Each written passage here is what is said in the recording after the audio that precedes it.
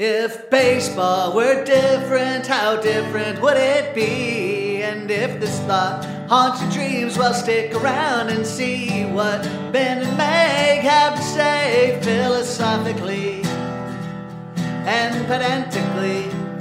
It's effectively wild.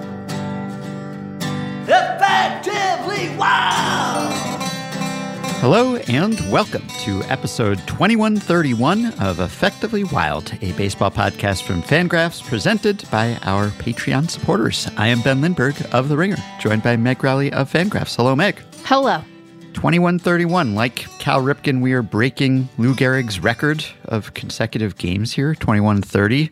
Still a few more years of episodes until our total catches up to Cal, though. We got a ways to go. Yeah, I was going to say. You know, I don't know that we can actually count this as challenging Cal, because even I take some episodes off. Right. So Effectively Wild has had that many episodes, but no one host of Effectively Wild. We take days off every now and then. Now and again. For major life events, which... like taking vacation or feeling sick. Sometimes Ben's like, I must be dead before I cannot pod. And I'm like, no, but you can take a vacation day if you need to, though. I must literally have a daughter in order to take some significant time off the podcast. But Cal Ripken got half the year off, just about, you know? I mean, consecutive games, sure, impressive, but he got plenty of vacay when the season was not going on. We don't take a single week off. Cal took plenty of weeks and months at a time off. Slacker, really. I want to say two things. First of all, didn't think that you would be a Cal Ripken truther, which is what you are presenting yourself as here. And second of all, Ben, we could take a whole week off. You know, a lot of people, they don't do stuff between Christmas and New Year's. You know, they don't. And, you know, look, some of us, is it the reason that some of us went to the mountains for Christmas this year? No, that's too strong. But, like, it did occur to me, you know, like, I can't record up here. I don't know that the Wi-Fi will support it. The Wi-Fi was too weak. I'm gonna confess something, Ben. Mm-hmm. I got up there and I realized I think the Wi-Fi would have been fine. But I didn't have a mic and, you know. Now you tell me. Months after the fact, after waited. Those episodes are safely recorded. Yeah. I don't blame you. I don't blame you at all. Well, now that I've questioned Cal Ripken's Ironman credentials, I'm not casting doubt upon that achievement. I mean, maybe he should have taken a day off. Maybe he would have played better. But it's an impressive accomplishment. Here Ben is. He's like, it's actually not that big of an accomplishment. And also, he sucked. And he wouldn't have sucked if he had taken a day off. Man, we had just gotten Orioles fans off our backs. And now here you are. Yeah, new part owner of the Orioles we're going after here, Cal Ripken Jr. Wow. Well, we couldn't take this week off because we're in the thick of team preview season here. We're on a tight schedule. We got to keep the previews coming. And today we will be previewing two teams as usual. Now, we're not going to talk about the Giants today. We keep kicking the can down the road. Apologies to Giants fans. Just because we got to get Grant Brisbee on the podcast to do it's a tradition. Yeah. And Grant's been going to Arizona and coming from Arizona, and the times just haven't synced up. However, coming and going. We have booked him for next week, I promise. But we're not saying anything negative about the Giants by putting them behind the teams that we are previewing, even though we go in projection order loosely. We try to stick to that, but we make an exception in order to get Grant. So, I mean, the poor Giants, they've been snubbed enough, right? And who knows? Maybe by the time we talk to Grant, they'll have signed a major free agent. We'll see. It could be true. Although, you know, if they do, it might be because Tristan Beck is dealing with like an aneurysm in his arm. Not good.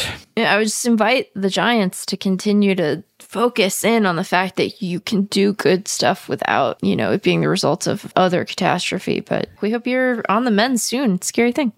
Well, we'll discuss that next week. Today, we will be previewing the Philadelphia Phillies with Matt Gelb of The Athletic, followed by the Angels with Sam Blum of The Athletic.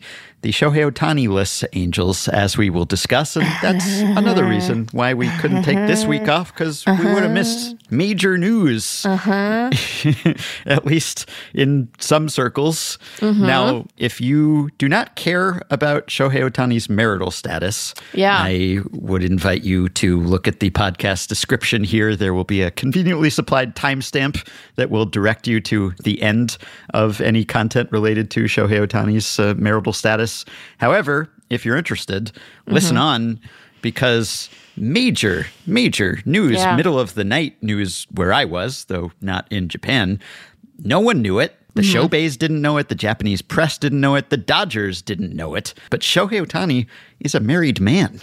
As he just dropped in an Instagram announcement, I was gobsmacked when I saw this. This was huge news, which says something about Shohei Ohtani, because I don't think there's a single other player I would really care about their relationship status that much. I mean, if they got married to a man, that might be news. But anyone else, I just don't think I would pay much attention. Even players that we have obsessed over, I just haven't really delved into their personal lives. Mike Trout, we've talked about every hypothetical, every aspect of his performance.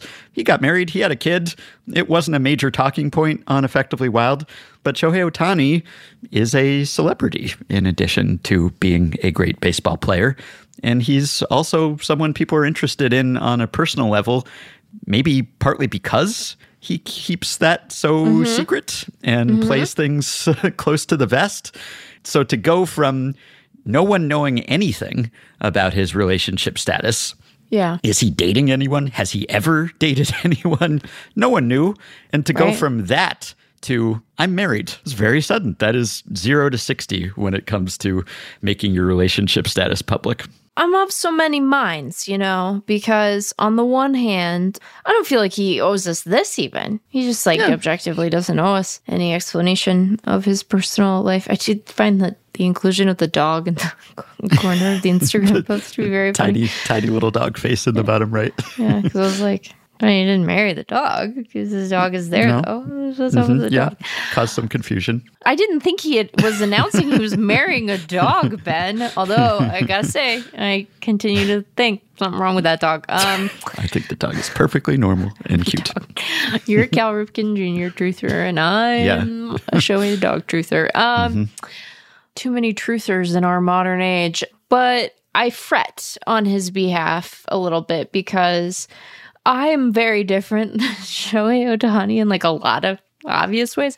But I think that I do have a little bit of experience with some, not all or even most, people reacting to a little bit of disclosure about your personal life and going, you have opened the door to all disclosure. The door is open, the window is wedged, the curtains are a-flapping. There's that dog. And so I wonder what motivated the decision to make the announcement, because it is only going to inspire more questions and perhaps escalating interest and attention. Although, is it possible to pay more attention to him? That's a fair question to ask. But is the issue here, Ben, that he was like, oh, I'm going to have to wear one of those little silicone wedding rings, and people are going to be like, what's up with that? That would have been a giveaway. I continue to find the decision to wear those when they match the team colors fascinating. I've maybe said this before, but if my husband was wearing a team-themed wedding ring, I'd be like, who you married to, sweets? Because it wasn't blue when we said I do.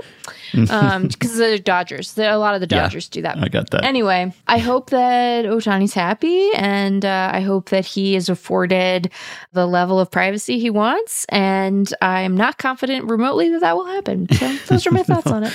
Not at all. Yeah. I'm just mostly impressed that he pulled this off for so long. I know. Just when you think you can't be more impressed by Shohei Ohtani, despite that level of interest. I don't want to call it subterfuge because that makes it sound negative. As you said, he's entitled to keep these things private if he wants to. But just the cloak and dagger, the clandestine nature of this relationship.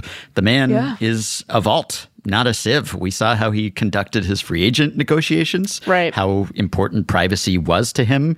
Clearly, he was not disclosing even to those teams that he was married or about to be married. So he really wants to keep some things to himself. And so much of his life and any professional athlete's life is public. So I get it. But of course, people are going to be interested in Shohei Ohtani. And the people most interested in Shohei Ohtani are, of course, the show base, the fans of Shohei Ohtani. We have had the foremost showbay on Effectively Wild. Portia, the queen of the showbays, was on episode 2090 with me. She runs the Twitter account at Shohei Save Us, which is kind of a clearinghouse for all Shohei Ohtani related information and media.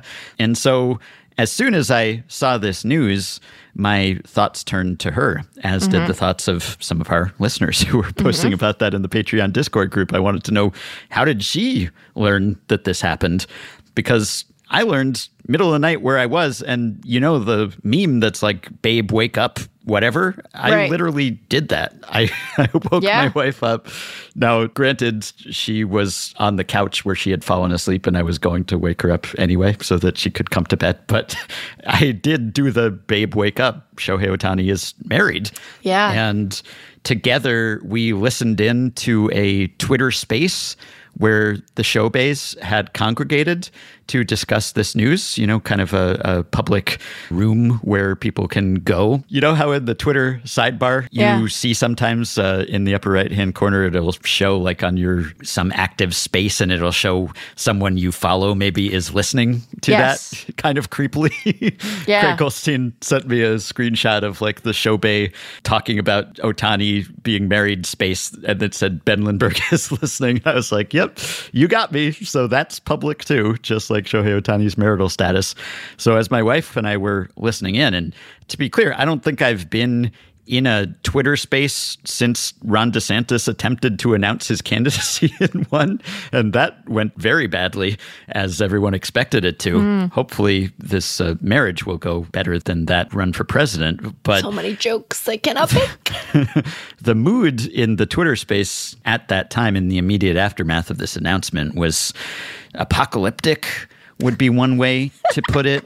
I don't want to, I'm sorry. That was it was a cackle. It sounded like a cackle. As they say in the UK, it was absolute scenes. It was chaos. It was tumult. Bedlam would be another excellent term for it.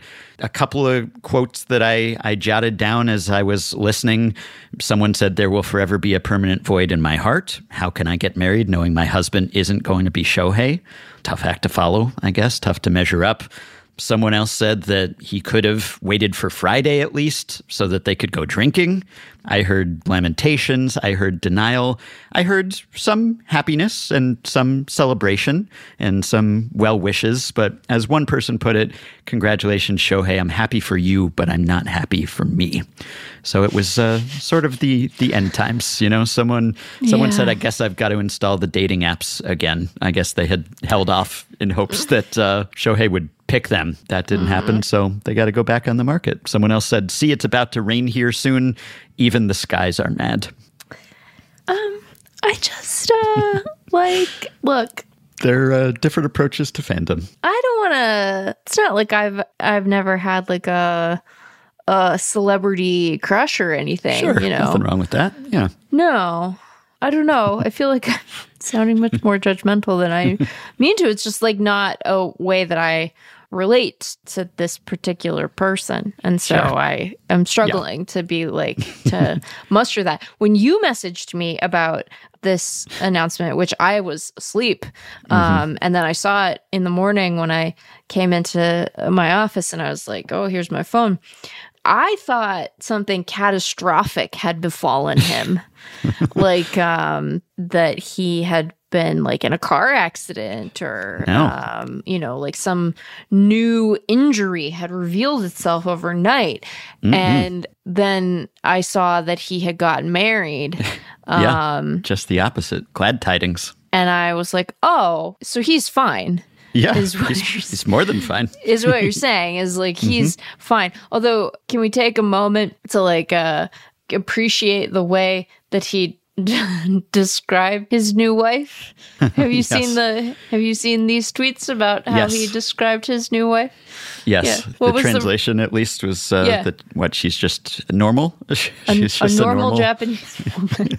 Yes. and I think, he was trying to indicate that she's not like herself a celebrity in some fashion. But it did make me think like, does she live in Canada too, Shohei? Like, it did make her sound a little less than real. Yes. I don't doubt that she is real, but I do worry about fervor that will possess various parties to try to figure out who she is, and get a picture of her. Already in progress. But really? We wish Shohei the best. As he says, I've begun a new life with someone from my native country of Japan who's very special to me, and I wanted everyone to know I am now married. Well, it's such a nice thing. And look, I am not above. I've made myself sound high and mighty. And so I will admit to being neither high nor mighty, which is like, I've conducted Twitter, or Instagram is actually a more fertile ground for this sort of thing, investigations into various athletes to be like, what's that little gal's name, And I am an excellent Instagram detective. I just want everybody to know. So I'm not above that. I saw a player who shall remain nameless embrace a young gal in the course of postseason celebrations last year. And I was like, you have a little girlfriend. I'm going to find out who she is. And I did, Ben. But you know what I did after that? Nothing. I didn't do anything after that because I was like, okay, my curiosity is now satisfied. Thank you. We've all done a little harmless internet stalking, non-invasive. Stalking is so much stronger than what I did. Yeah, excuse you, sleuthing. Yeah, there you go, sleuthing. Okay. Sleuthing. But look, is it sleuthing if there's a hard launch? I mean, no. The answer to that is no. Look, it's a hard launch. Put it out there. By definition, there's no sleuthing involved. So if you want to know what's going on with that dog, I still am not satisfied. The dog is fine. I'm telling you, the dog is a normal dog, just like the normal a normal human dog. A normal human dog. Okay. I think my favorite tweet that I saw was, "Thank you, Shohei Ohtani, for announcing you are married. I am now free from delusional mindset. I am now free from my liking of men." So that's one other reaction like that someone entirely? could have to this. Yep. Just swearing off all of us. I know that he is singular in a great many ways. And I also know that many men are trash. But there are other good ones out there, I imagine, who might not be global baseball phenoms, but are, otherwise able to like reach things in tall places and be a shoulder to cry on. So don't worry about it. Well, since your feelings about this were confined to what we've already discussed, I have reached out to Portia, the Shohei, by request in our Discord group and also my request, because I just wanted to get kind of a temperature check, a wellness check on her, on the Shohei community, which has been roiled by this news. So she's going to sort of sum up what Shohei said in his press conference, the few details he dropped and the many details he did not drop.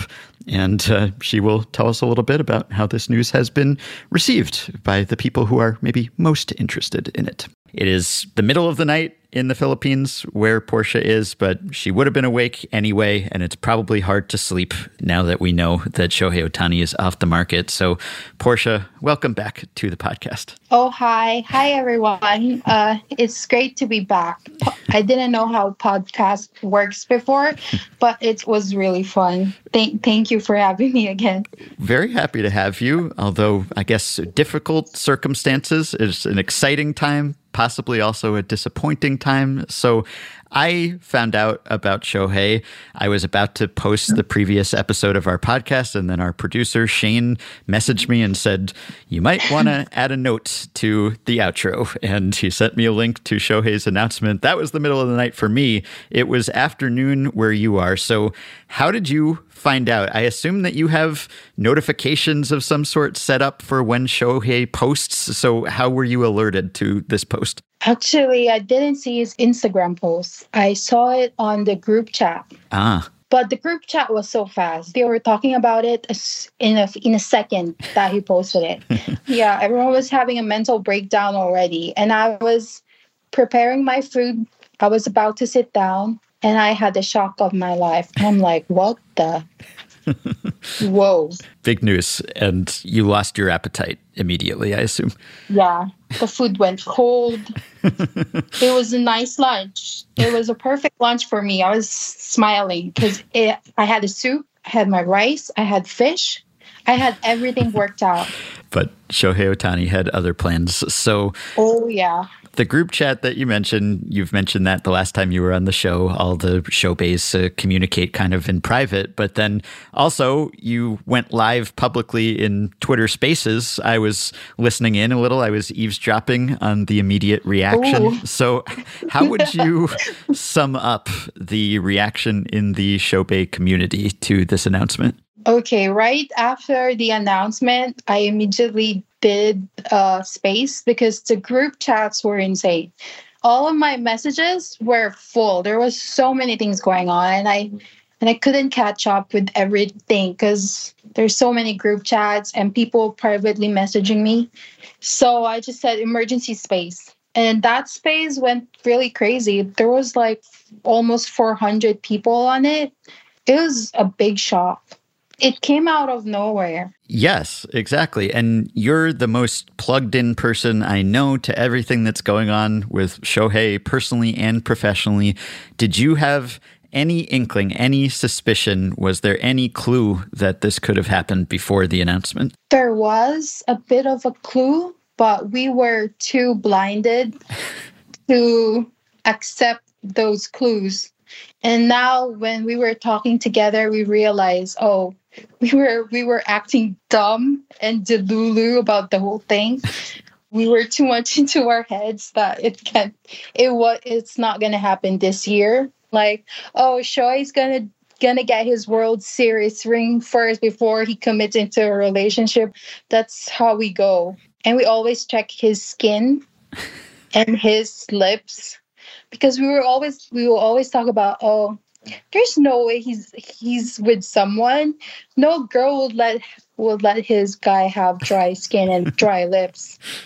We are happy for him, but maybe next time don't throw a bomb or something. Yeah, break it to you more gently somehow. Yeah, just break it to me gently. This is very typical for Japanese famous people like actors and athletes. They will suddenly announce they are married. Mm-hmm. So we all know that this will happen soon, but not this soon. Right. So yeah, that's the most shocking thing. Yeah, the wedding ring before the World Series ring. And I don't know if you can tell cosmetically because I'm a married man and I don't use chapstick. So I don't know that you could tell, but I've seen that you have shared some photos in the aftermath of the announcement. And you said, how could we not know? He was glowing, of course, now that we know. Yes. But was it purely cosmetic that just, he looks a little bit different, he looks happier, he's using a new hair product, or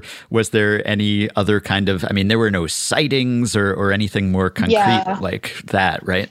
The dog. When we talked about it, we always talk about who's going to take care of the dog. He's alone. Yeah, I asked you about that, and you said that Ippei's wife maybe was dog sitting. We were so blinded about that. We always say, oh, Ippei's wife will take care of it. But she has like 4 dogs already. And the dog is a very active dog. It's not a simple pet dog, the toy dog kind. It's an active dog. So you need to put an effort with that. So are you thinking now that decoy really was a decoy? That he wanted us to focus on the dog so that we would not focus on another relationship in his life? That maybe the fact that he got a dog was a sign that he was in a relationship, or was it just distraction? It was a distraction. Yeah, everyone was just thinking so much of the dog that no one really cared about what he's doing. Definitely a decoy. Such a perfect name. So it seems like the Shoubeis have gone through the stages of grief very quickly, denial, bargaining, acceptance, etc. Have you seen that happen? Has the mood already changed over the half a day or so that we've known this news? There's a bit of difference. The first space, it was crazy. We were it's not really fake crying, but we were crying, someone singing karaoke, people sharing playlists about heartbreak. And that first space was such a mess. But we did another one. The second one is more tamed. It's more on acceptance and sharing speculations because the Japanese news world is also going insane. And I know that the Shoubeis want the best for Shohei. They want him to be happy. And even when he was single, and if you were single, you had to know the odds were against you, you know, that Definitely. a lot of women in the world and a lot of people who like Shohei Ohtani. And so it was always a long shot, right? And so is there a big part of you then that's just happy that he found someone? Kind of, but if I'm just basing this on other Japanese actors and actresses and other famous athletes, they will never reveal the wife. Mm-hmm. If there's going to be a photo, it's going to be blurred. If she's not a public figure, they will never reveal her name or her face. Right. Or hand-drawn sketch like Hideki Matsui's wife. Yeah, definitely. I think he's going Hideki Matsui here. The thing is, though, that as famous as Matsui was, Ohtani is even more famous, probably by an order of magnitude, not just in Japan, but internationally. And so it's got to be difficult to maintain that secrecy. Now, he's done it so far, but you expect that we will never really know much more than we know now, or it will sort of be known but not acknowledged? It's gonna be like an open secret, I bet. Because there's no way you can stop people from seeing you, especially in the US. I've seen a lot of random people who know Shohei. They will take photos of him. I don't share most of them because they're quite private. Yeah. For Japanese media, there's a strict rule about Shohei. You don't share anything about his family, photos, or whatever, or you get banned from covering him. Yeah, I'm sure, you know, as much as you want to know about Ohtani, you want to respect his privacy too. Yes. And Hideki Matsui had the same thing, I think, with the name of his dog as well, not just the identity of his wife and Ichiro too, I think, at least for a time, right? I remember. Yeah. I remember Ichiro. He didn't share his dog's name. Yes, exactly. That's maybe what I was thinking of. And Ohtani, of course, was kind of cagey about the dog's name at first, but he did eventually divulge that. So I wonder whether that means he will eventually introduce his wife or say who she is, or whether he really will maintain just a strict secrecy policy. Do you have any idea how it would have been possible for him to get to the point of marrying someone without anyone having one whiff of the fact that he was in a relationship, just in the sense of, as we talked about last time, there's paparazzi, right? There are people following him around. How would it be possible for them to spend a lot of time together physically without someone being aware of that? I don't know how he did that, but if I'm going to use other artists as an example, because I do follow a lot of Japanese entertainment news. Usually if you follow some Japanese news, they will reveal that they got married or they're in a relationship. And the only thing they always say is a common friend introduced them to each other. That's it. That's the most common reason. Like they did not meet by chance or whatever. It was an introduction. If he will reveal it, I think he will do it very slowly, not like, here's my wife, we're married. Right. Although I guess he did reveal that he was married very suddenly and also revealed that he had a dog very suddenly. You know, the dog was just in a video one day. So maybe he's changing his ways and not doing it the Japanese way anymore. Yeah. Maybe he's going very American. We don't know. Maybe he's like, yeah, I'm staying in the US for 10 more years. Why? I don't need to be like a Japanese entertainment world. The thing about Shohei is he's so deliberate, right? He always has a plan and a long-term plan. Yes. Of course, when he was a teenager or a kid, he wrote down his goals and he wanted to be married by a certain age and he wanted to win a World Series and an MVP and all of that, right? So he doesn't seem like the sort of person to really rush into a commitment like this, to have a whirlwind romance and you meet someone and you get married immediately. He seems like he always approaches things in a very thoughtful, planned way. It probably is like a long distance relationship, but then they suddenly decided to live together. I'm amazed. Yeah. How he did that. Because there are some people who have spotted him walking the dog. Yeah, you know it all. You knew the name of the dog before it was publicly reported. You were telling me those things. I trust you as a source. And so if you didn't know, then they really kept a tight lid on this thing. Yeah, that's amazing. Because usually I won't believe if there is no proof. If I see something, they're just like pure talk, I won't believe it. There has been some rumors last year, but I was like, no way. Though maybe now, maybe yes, it was a yes thing. Shohei did address the press in Japanese on Thursday afternoon, and you watched and listened naturally to his comments. So tell us the main takeaways. As suspected, he wouldn't say anything about the wife. No name, whoever she is. I think it's going to be a well-kept secret. We might see a photo, but we will never know. He made a few jokes about how annoying the Japanese journalists are. So he decided to just, I'm going to announce it now before the season starts because you guys he said urusai, which kind of means noisy or annoying in Japanese, because you guys are being annoying. And he was laughing, and everyone was laughing too. That joke was only for the Japanese reporters. I don't think Shohei thinks the American media is annoying. The Japanese reporters are really rabid. I mean, they're just doing their job, but he doesn't want distractions. And he implied that his wife is not a celebrity? Yes. There's a thing about it in Japan where when you say a public figure, they're either someone who is known publicly, like an athlete or like an actress. But there are speculation that this woman is a retired former athlete. So technically, she's now a normal person. And what did he share about the timeline and how this relationship developed? Shohei said he doesn't know the exact time that they met, maybe around 3 years, but Ippei said 3 to 4 years. Kind of correcting him. I was thinking the same. And maybe Ippei's better at numbers. So he said 3 to 4 years. And they never went on a date outside because of the journalists, he said, are annoying. They only do it inside. And they got engaged last year. That's the only thing he said.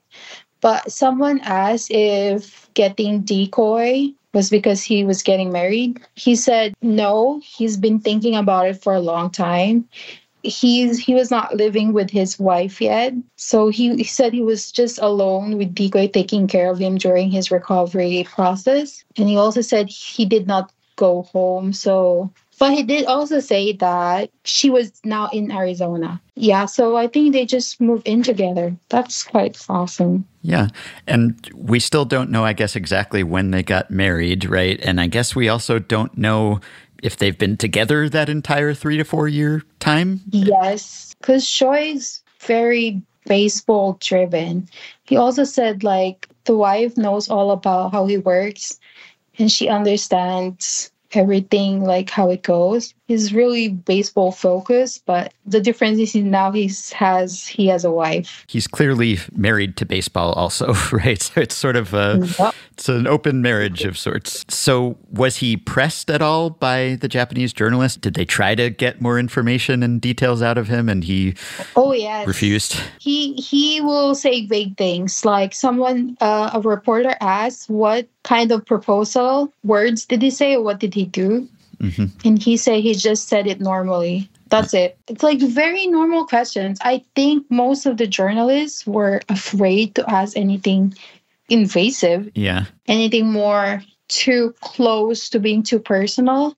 Someone even asked when was the exact marriage date. He said he doesn't want to say it because he thinks it's not important for everyone to know. So yeah, very normal interview from him. Well, I'm sure the showbiz have many, many questions, many of which may never be answered. With the recent space that we talked about, because in Japan there's so many speculation of who the girl is. Of course. And there's so many, like, you cannot keep up. And there's a lot of, like, they're showing clues that this is her, this is her, this is that. So, yeah, we are curious about who she is, but we're also will be happy if we don't know who she is. Like, like she semi doesn't exist. Right. If we find out, then it'll be real. You can kind of pretend that it's not true. We're like in a limbo of we want to know her, but we don't want to know her. We're still coping. Yeah. So every time everyone's emotions are fluctuating. So right now I'm okay because right now Shoei released a new commercial video and he looks so amazing. So I'm totally happy right now. Right before we did this podcast. So I'm happy. So maybe if he didn't release that, I would be like really sad. Like, oh. Well, that's good. I would hate for Otani to be a painful subject for you because I know he's brought so much joy to your life that if it were, painful when you saw him looking so good and you knew that he could never be yours and you could not enjoy him the same way, that would be sad for me because I've enjoyed your coverage of him and the larger Shobei fandom. So I'm sure it'll take some time to process. You'll come to terms with it eventually. I'm sure. Yeah, 3 to 5 business days, definitely. And hopefully we get babies. We get show babies. So cute ones, please, and tall. We need the genes working for the future. Well, you and the other Showbiz will be in our thoughts. I wish you the best. And of course, we wish the best to Shohei, but also we'll be thinking of the Showbiz at this difficult time. Thank you so much. All right. Well, thank you to Portia. And I guess we got to go to the sorry girls, he's married text when Dodgers broadcasts are on, like they did with John Lennon on the Ed Sullivan show. I hope that Shohei's marriage will be happier and last longer than John's at the time was. But I didn't know where you were going to go with that one. I was like on the edge of my seat to see where you went with that one, Ben. Yeah, I guess I could have gone in a number of directions. Anyway, that's all the Shohei Ohtani nuptials content that we have for you right now. So I have one little perfect segue, I think, from Shohei into our previews. It is a quick little stat blast. Take me out a data set, sort it by something like ERA minus or OPS plus. Tease out tidbits, analyze it for us. We'll take a data set sorted by something like ERA minus or OPS plus. And then we'll tease out some interesting tidbit, discuss it at length, and analyze it for us in amazing ways. Here's today's stat blast.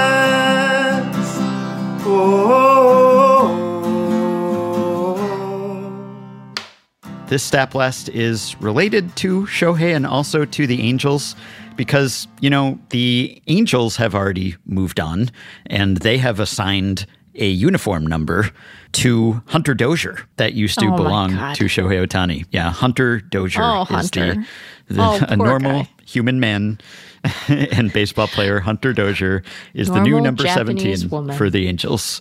And again, tough act to follow. Sam Blum, who's about to be our guest, tweeted, I asked Hunter Dozier last week about wearing number 17 for the Angels immediately after Shohei Ohtani, told him all the fans would already have his jersey, and Dozier said there's going to be a lot of 17s at Angel Stadium. Just don't look at the last name. Look at the number. So Yeah, I mean, look, it's a healthy, self-deprecating attitude to have there. Maybe some people will buy number 17 Hunter Dozier jerseys too.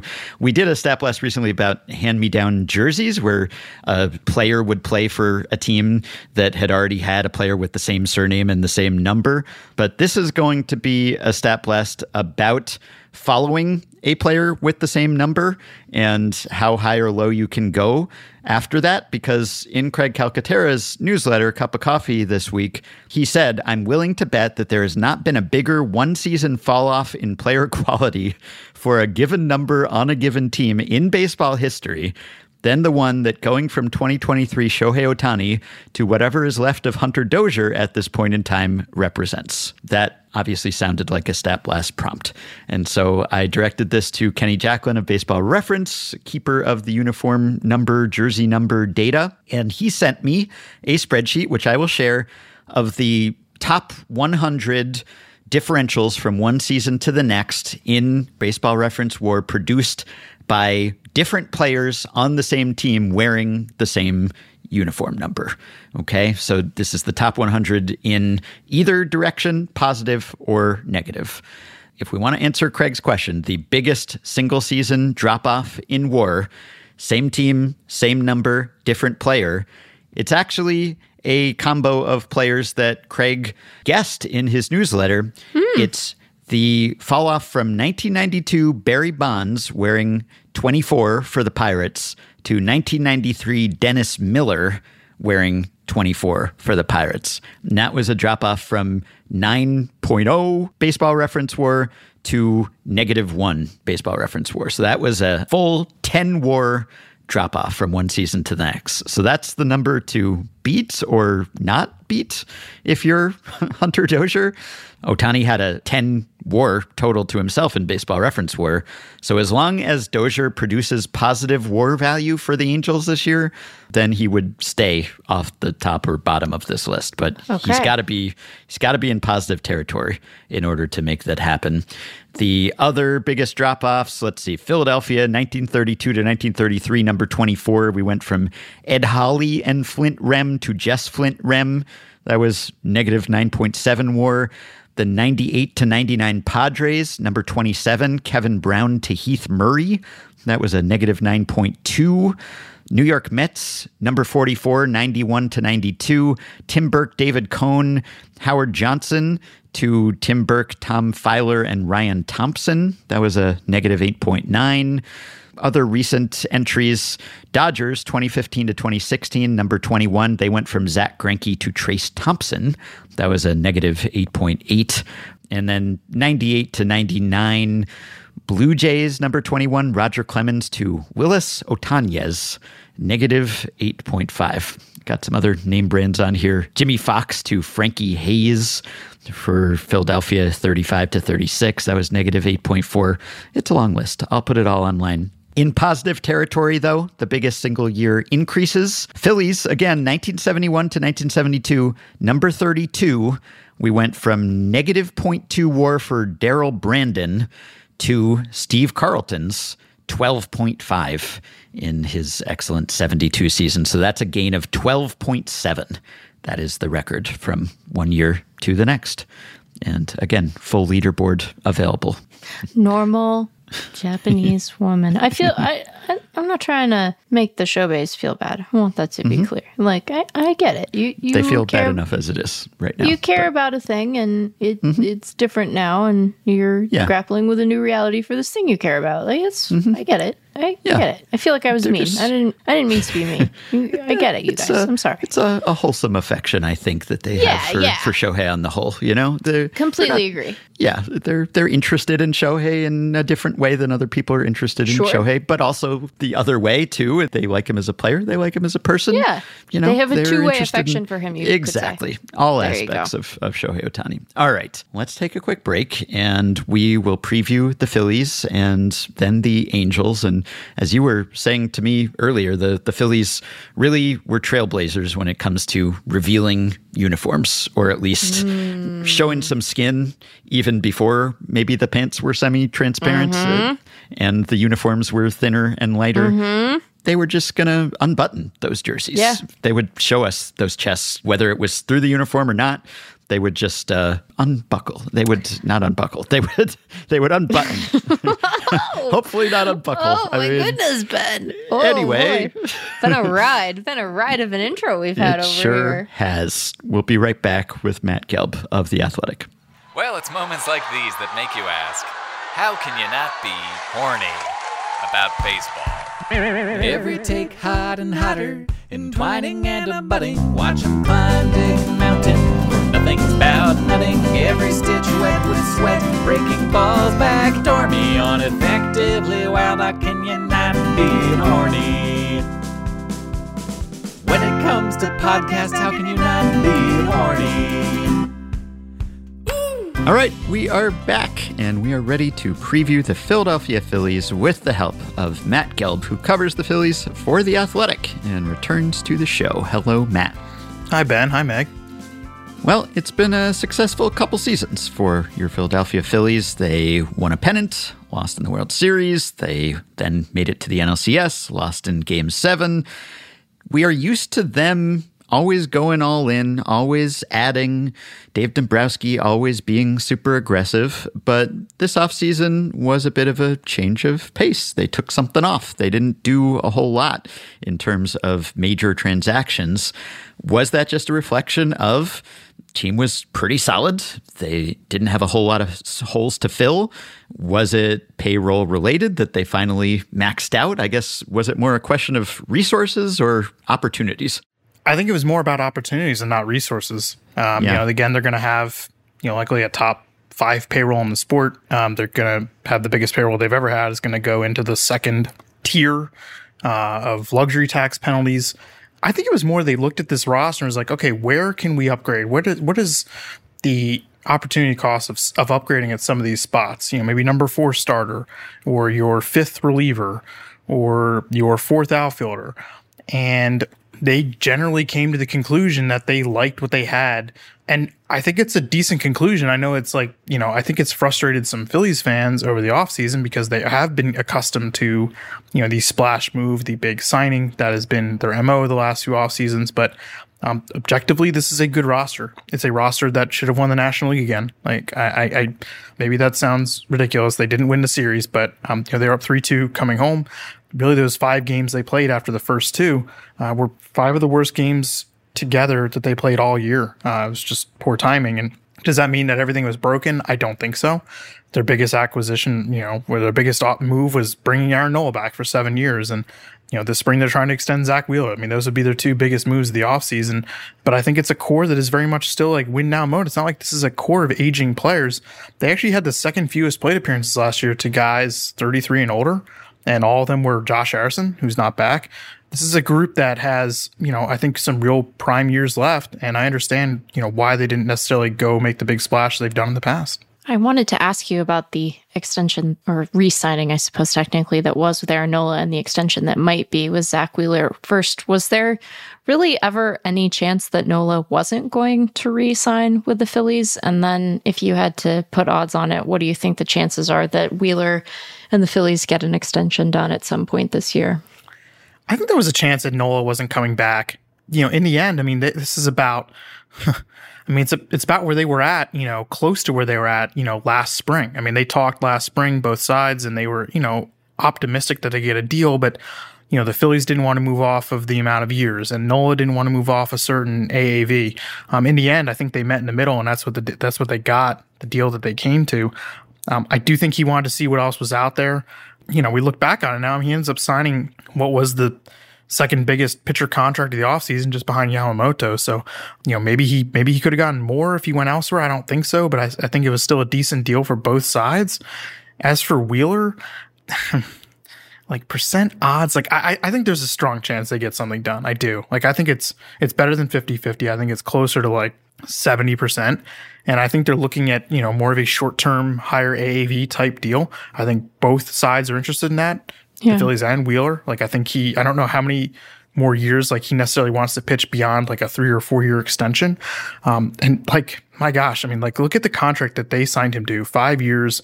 I think it was $118.5 million. It has to be one of the best free agent pitcher contracts in modern baseball history. I mean, this guy has been unbelievable for them. He's exceeded all expectations. So I do think there's a lot of interest in trying to get it done. I think they have a lot of reasons to believe, he could age well. He does not have the kind of tread that, pitchers his age typically do, starting pitchers do. I mean, if you compare innings, it's crazy how much fewer innings. Like, just go look at Madison Bumgarner. He's got like 1,000 fewer innings than Bumgarner did at this time in his career. So I think there's interest in both sides, and I think they can get it done. Seems to me that people still think of the Phillies for their bats, right? The DH, just the old school grip it and rip it guys, and they certainly do have a lot of those, but this is a pitching powerhouse. I don't know that we can say it's a pitching and defense team. At least the defense improved as last season went on, and we can certainly talk about that, but pitching-wise, quite a contrast between our two teams that we're previewing today, because just eyeballing the Fangraphs projections here, the Phillies have the number 1 projected bullpen in baseball and the number 2 projected starting rotation, which is not new. They've had strong starting pitching for a while, but you really got to give credit to Dave Dombrowski for addressing what was a perennial weakness for him, or at least it was perceived to be, that he just couldn't build a bullpen. Now he has arguably built the best one in the game, and you've got Orion Kerkering for a full season now. Craig Kimbrell's gone. I don't think a lot of Phillies fans will miss him that much. So break down this unit, I guess, of the flame-throwing, fireballing bullpen, and also the rotation, which again is not new, just sort of same old, same strong unit. You're right. I mean, it was definitely not Dombrowski's strong suit, and this bullpen has largely been made by him. It's not a lot of homegrown talent. Sir Anthony Dominguez really was like the only holdover from the previous regime, but one of I think Dave's first trade was Jose Alvarado, and that really set a tone. I mean, they have targeted velocity in their bullpen acquisitions from day one. You see it in Alvarado, you see it in Gregory Soto, you see it in Jeff Hoffman, a guy who they ended up signing to a minor league deal, who was throwing 97, 98 last year, was a revelation for them. It was really good scouting at work, I think, by them.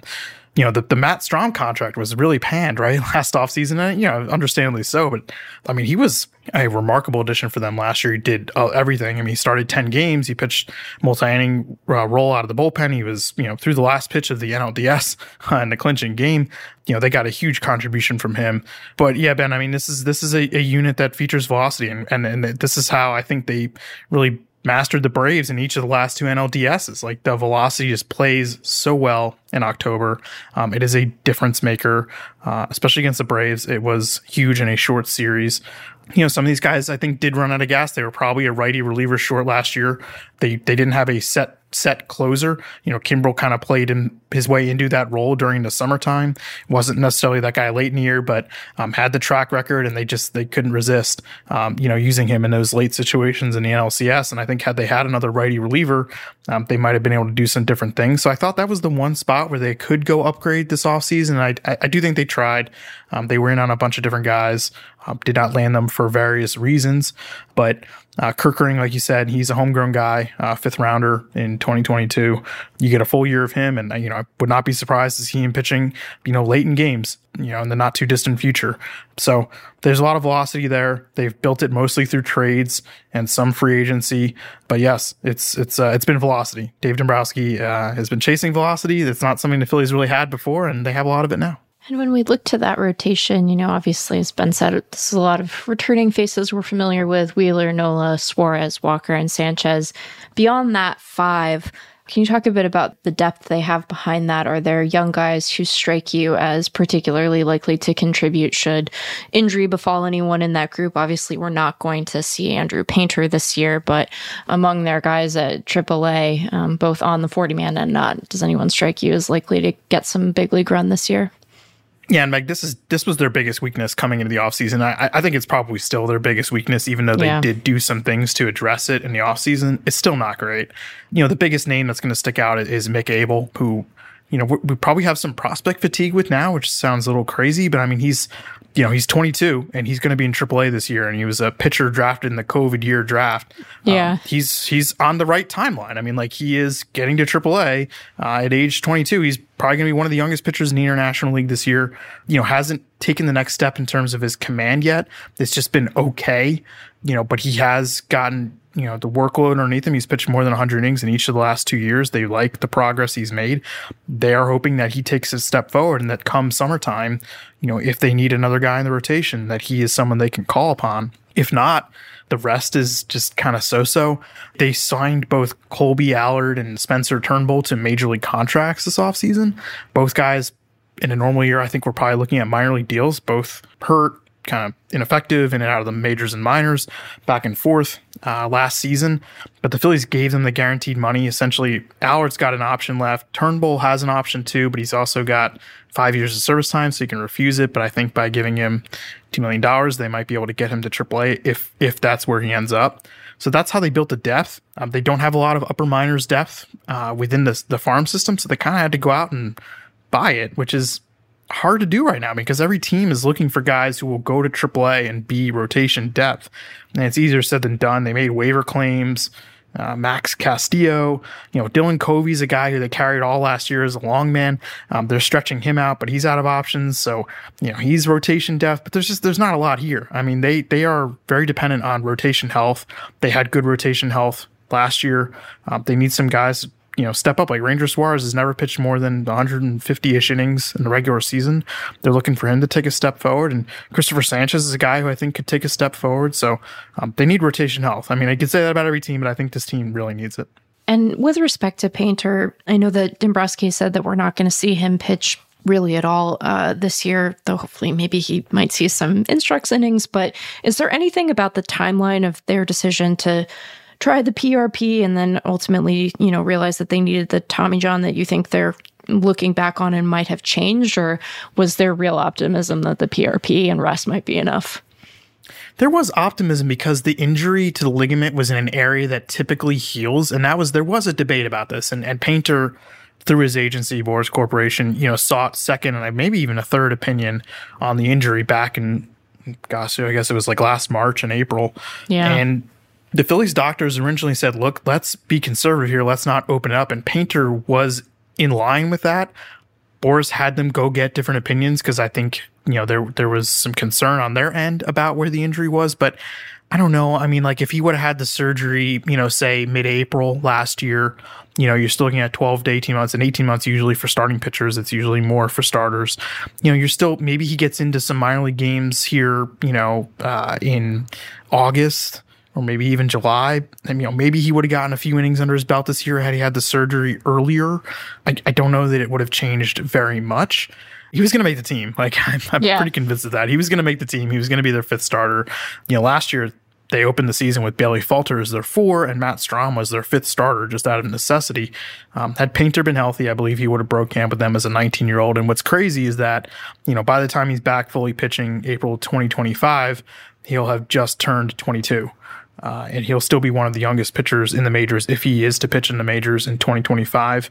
He'll be on some kind of innings limit, obviously, next, in 2025. But I think they're, I don't think there's any regrets on their behalf. I know there's not on Painter's behalf. He believed that this was the right course. Well, Phillies pitchers have become accustomed to big gaps between their ERAs and FIPS because of a lack of defensive support. But as I mentioned, that changed to some extent during last season. We all joke about the team full of DHs, but the Phillies really did address their defensive deficiencies to some extent as the season proceeded. I'm not going to say it became a strength for them, but it wasn't such a glaring, embarrassing weakness, at least. So can you talk a little bit about how that defensive transformation happened and or is still happening? I have a crazy thought. Okay. The Phillies might be a decent defensive team this year. Woo! Whoa. And I don't know if I don't know if when the last time is I could say that in the years I've covered this team. This is not what this franchise is known for. There's an obvious one, like right, Kyle Schwarber will not be playing left field every day for them this year. And last year, everybody knew it. I mean, it was not good, but it was out of necessity. I mean, Bryce Harper could only DH.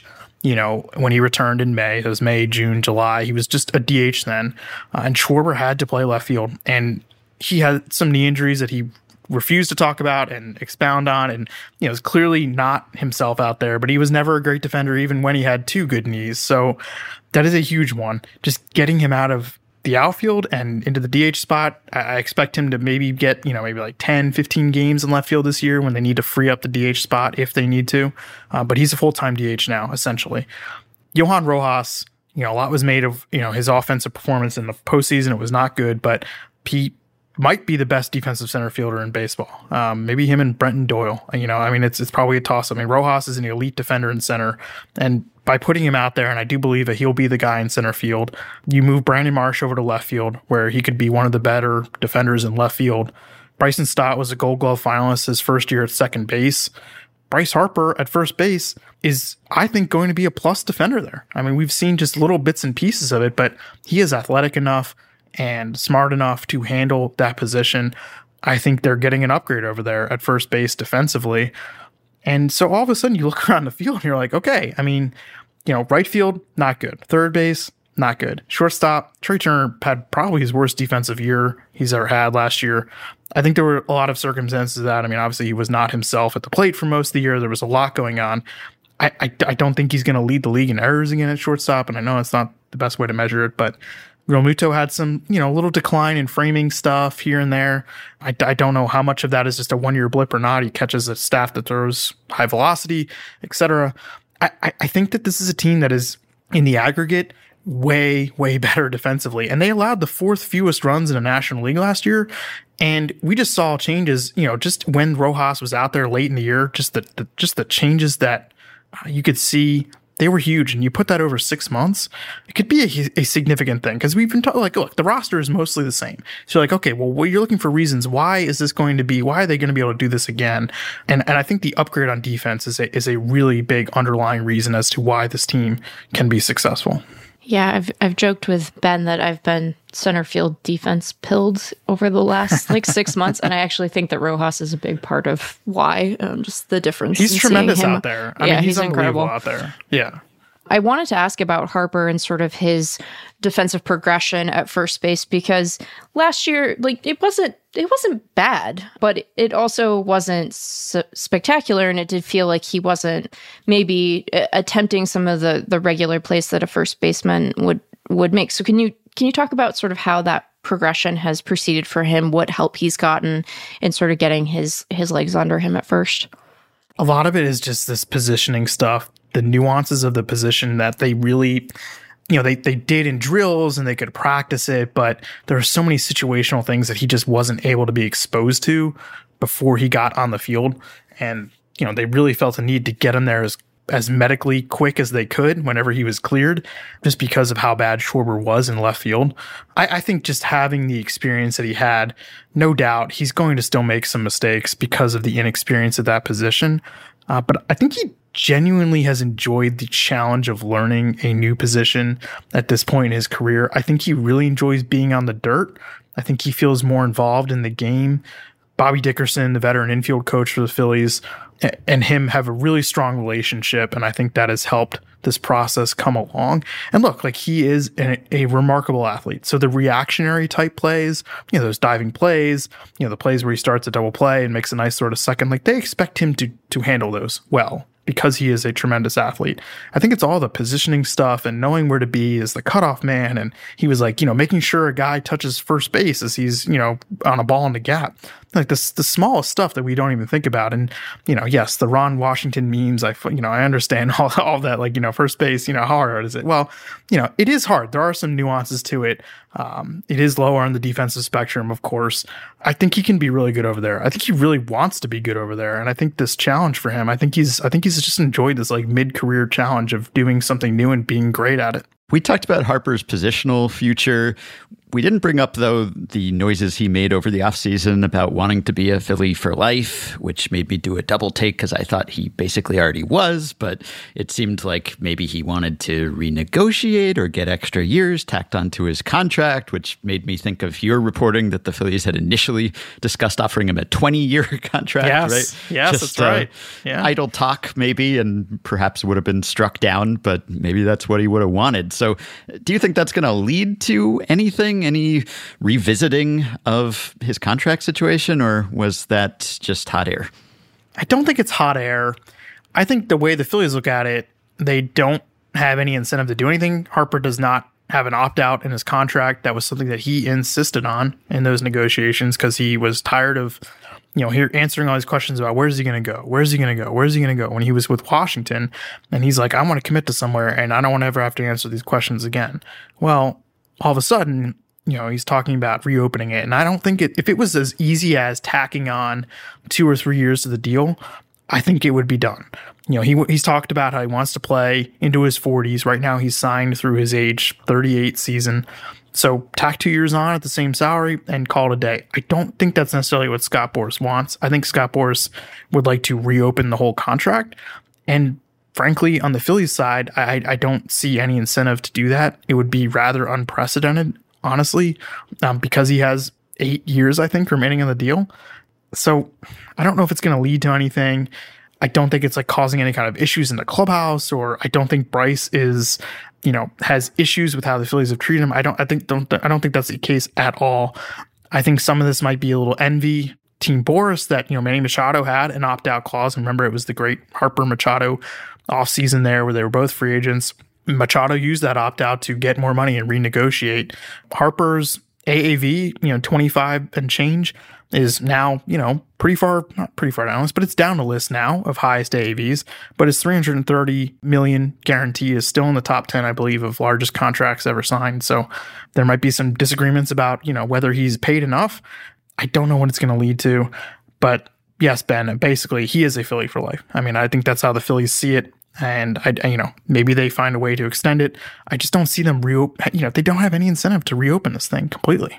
It's very generous of you to put his contract in terms of how old he will be when it ends and not how old we will be when it ends. I don't want to think about that. Yeah, it's a good way to derail your day. Tell us a little bit about the Trey Turner redemption arc last season, how he turned his season around, just finished with some blistering batting and heroics, and obviously was embraced by the fans. And I guess a larger question, the Phillies fan base seems to have tried to change its reputation. I don't know if that's exactly the motivation or whether this is more of a responding to individual players initiative, but they've been quite supportive and quite friendly, and players have credited them for buoying their spirits in the past couple seasons in a few different incidents. So is there a vibe shift with Phillies fandom going on, or at least an attempt to show that there has been? All those years that they were bad, like I would tell guys, because the crowds were bad and the atmosphere was not good, and guys didn't understand it because they kept hearing about what it was like to play in Philadelphia and all this stuff about the glory years in the late 2000s and early 2010s. And Philadelphia is a great place to play when you win, and we've seen that the last 2 postseasons. I mean, the atmosphere has been unbelievable. And it is an advantage. It is a real home field advantage. Of course, they lost Game 6 and 7 in the LCS, so the Diamondbacks would debate that. Now, as far as Turner goes and the ovation, I think people just connected with him on a human level. Like, they saw a guy who very clearly is one of the most talented players in this game, having and being open and having a difficult season, a difficult transition. Just feeling like he had to live up to a $300 million contract. And I thought the ovation was really cool. I certainly think it helped him relax. I don't know if it fixed him, but I think it helped him relax, and he stopped swinging at bad pitches. And like he would say, like, there were some adjustments made, of course, but simply like I think he just stopped trying to swing at every pitch. And honestly, like, this is something we saw him fall into in the NLCS. I mean, he finished that series. I think it was like, I don't know, 0 for his last 15 maybe in that series. Early in that series, he was making good contact. He was getting some big hits for them, like the whole team was essentially. I think he hit a home run in Game 2, if I recall correctly. Yeah, home run in Game 2. But then really when it went back into bad habits in Games 3, 4, 5, 6, and 7. And so there was a lot of bad last year for Trey Turner. There was plenty of good. I mean, you look up and he basically didn't hit for the first 4 months of the season and still finished with, I don't know, 111 OPS plus. They are hoping it's a lot better this year. I think they love him at number 2 in the lineup. He had a 320 on base last year. It's got to be better. And, I think they're expecting him just to be more comfortable with his surroundings, not feel like there's a lot of pressure to live up to the contract and to just be Trey Turner. But I mean, from August through September, he was on a tear. And that is the guy that, I mean, he saved his season, like his whole season line with 2 extraordinary months. You can't expect him to do that for a full season, but just having it spread out a little better over the course of the season should make them better. Yeah. And by the way, not only have the Phillies been successful, but they've just been a fun team, right? It's just like a fun group of guys. I mean, the whole like himbo narrative that everyone got into last postseason, right? Just kind of the chaos of the roster construction of this team. Even as a non-Phillies fan, just as a neutral supporter, I've enjoyed just following this team over the past couple of years. They're a fun group. I mean, I've covered this team now for 14 years, and I think it's definitely the most close-knit clubhouse I think I've been around. And I think it's cool that people, the city fell in love with baseball again. I mean, think about it. It was a decade without postseason baseball, and, really the Phillies have become irrelevant in the city. They'd been known for these, September collapses in the Gabe Kapler and Joe Girardi years. And they just, everything changed in the 2022 postseason. And there's a lot of disappointment about how last year ended, but I mean, they came within two wins of the World Series in 2022 and 5 wins of the World Series in 2023. And it's kind of remarkable how they've turned things around just like that. Nick Castellanos' season at the plate last year was definitely more successful than his 2022, which looked like it might be, on the on-ramp to a pretty bad contract assessment eventually. But I wonder first what you attribute sort of that mini bounce back he had to, and then if there is from your perspective sort of further room for improvement here, because he's not a Gold Glover out there, despite the great plays that we've kind of become accustomed to from him in the postseason. So he really needs the bat to carry the profile. So what do you kind of expect from him this year? No idea. I mean, he's just yes, first half last year, I mean, it was just, he was making better swing decisions. He was just swinging at fewer sliders down and away, and he was getting the pitcher in the zone, and he was making harder contact. He was an all-star because of that. And then July just fell off a cliff. And then he came back in August, September, and it was great. And then the NLDS against the Braves, he was the best hitter on the planet. I mean, that series was unbelievable. The Spencer Strider game hits 2 home runs off a Strider, takes 100 deep against Spencer Strider. He was 7 for 15 in that series with 2 walks and 1 strikeout. I mean, he was spitting on pitches that he would swing at all season. And then you get to the NLCS and he goes 1 for 24 with 11 strikeouts and 2 walks and just looks completely lost. So I have no idea. I think I think he is somebody who could age better. I think he has more wisdom than he had before. I think he knows how to better take care of his body. I think he could do anything. I would not be surprised by any line from Nick Castellanos this year. Last year was the first season in quite a while that, at least by the advanced metrics, JT Realmuto graded out as a negative defender, particularly from a framing perspective, which I don't know what to make of that. Like, when I watched Realmuto last year, it didn't seem like there was an obvious change in his framing technique to me. Is that something that he has talked about as a concern? Do you think that's just a one-year blip? What do you make of Realmuto's season, both, I guess, behind the plate and at it, because he also had kind of a down year with the bat? I think there are some spots framing-wise that he thinks he can improve on, certain pitches. I think down and away, against righties, he didn't grade well. And I know that they've talked about internally just about doing a few different drills just to have him be a little more aggressive in receiving the pitch like he used to, because he was in the past graded as one of the best framers among all catchers. And so there are also extenuating circumstances here. He did catch one of the hardest throwing staffs in baseball, and particularly a lot of the relievers, I wouldn't say are scattershot, but there's not plus command coming from guys who are throwing in the high 90s all the time. And I do think that makes framing a lot harder. And I do think that that's something they have factored in. They believe that is actually a thing.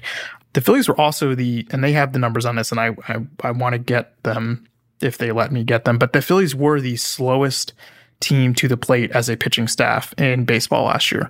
And so some of the stolen base numbers, the caught stealings are frankly, they're just not on him. I mean, they have a really slow pitching staff, and Aaron Nola did fix some things late in the year, but Realmuto didn't have a chance on some of those stolen bases. So I think defensively there are some things he can clean up. And as for the swing, I wrote a piece of The Athletic about it. Like he has made some swing changes. He actually went into their biomechanics lab, early in the offseason, not too long after the NLCS ended. Teams were just pounding him in, and he could not handle the inside pitch. Inner third and in, he was just destroyed on last year. And there were definitely some holes there that he can close, and he thinks he's closed them.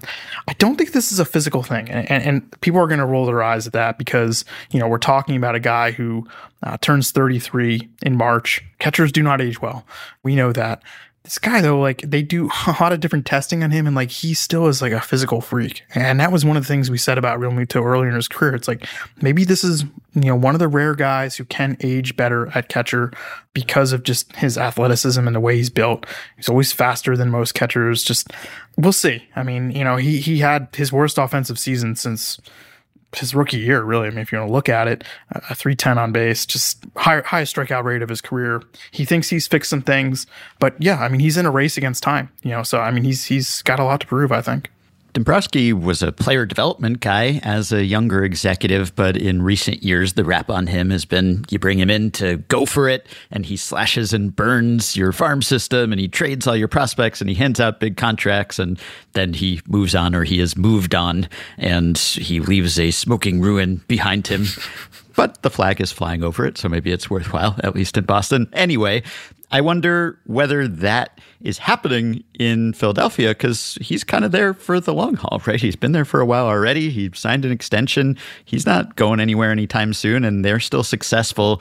So how is he doing at juggling those dual and sometimes kind of conflicting responsibilities of building for now, contending, and also building for the future? He addressed his deficiency at building a bullpen. Is he doing the same at constructing a farm system? He has shown far more restraint than I thought he would.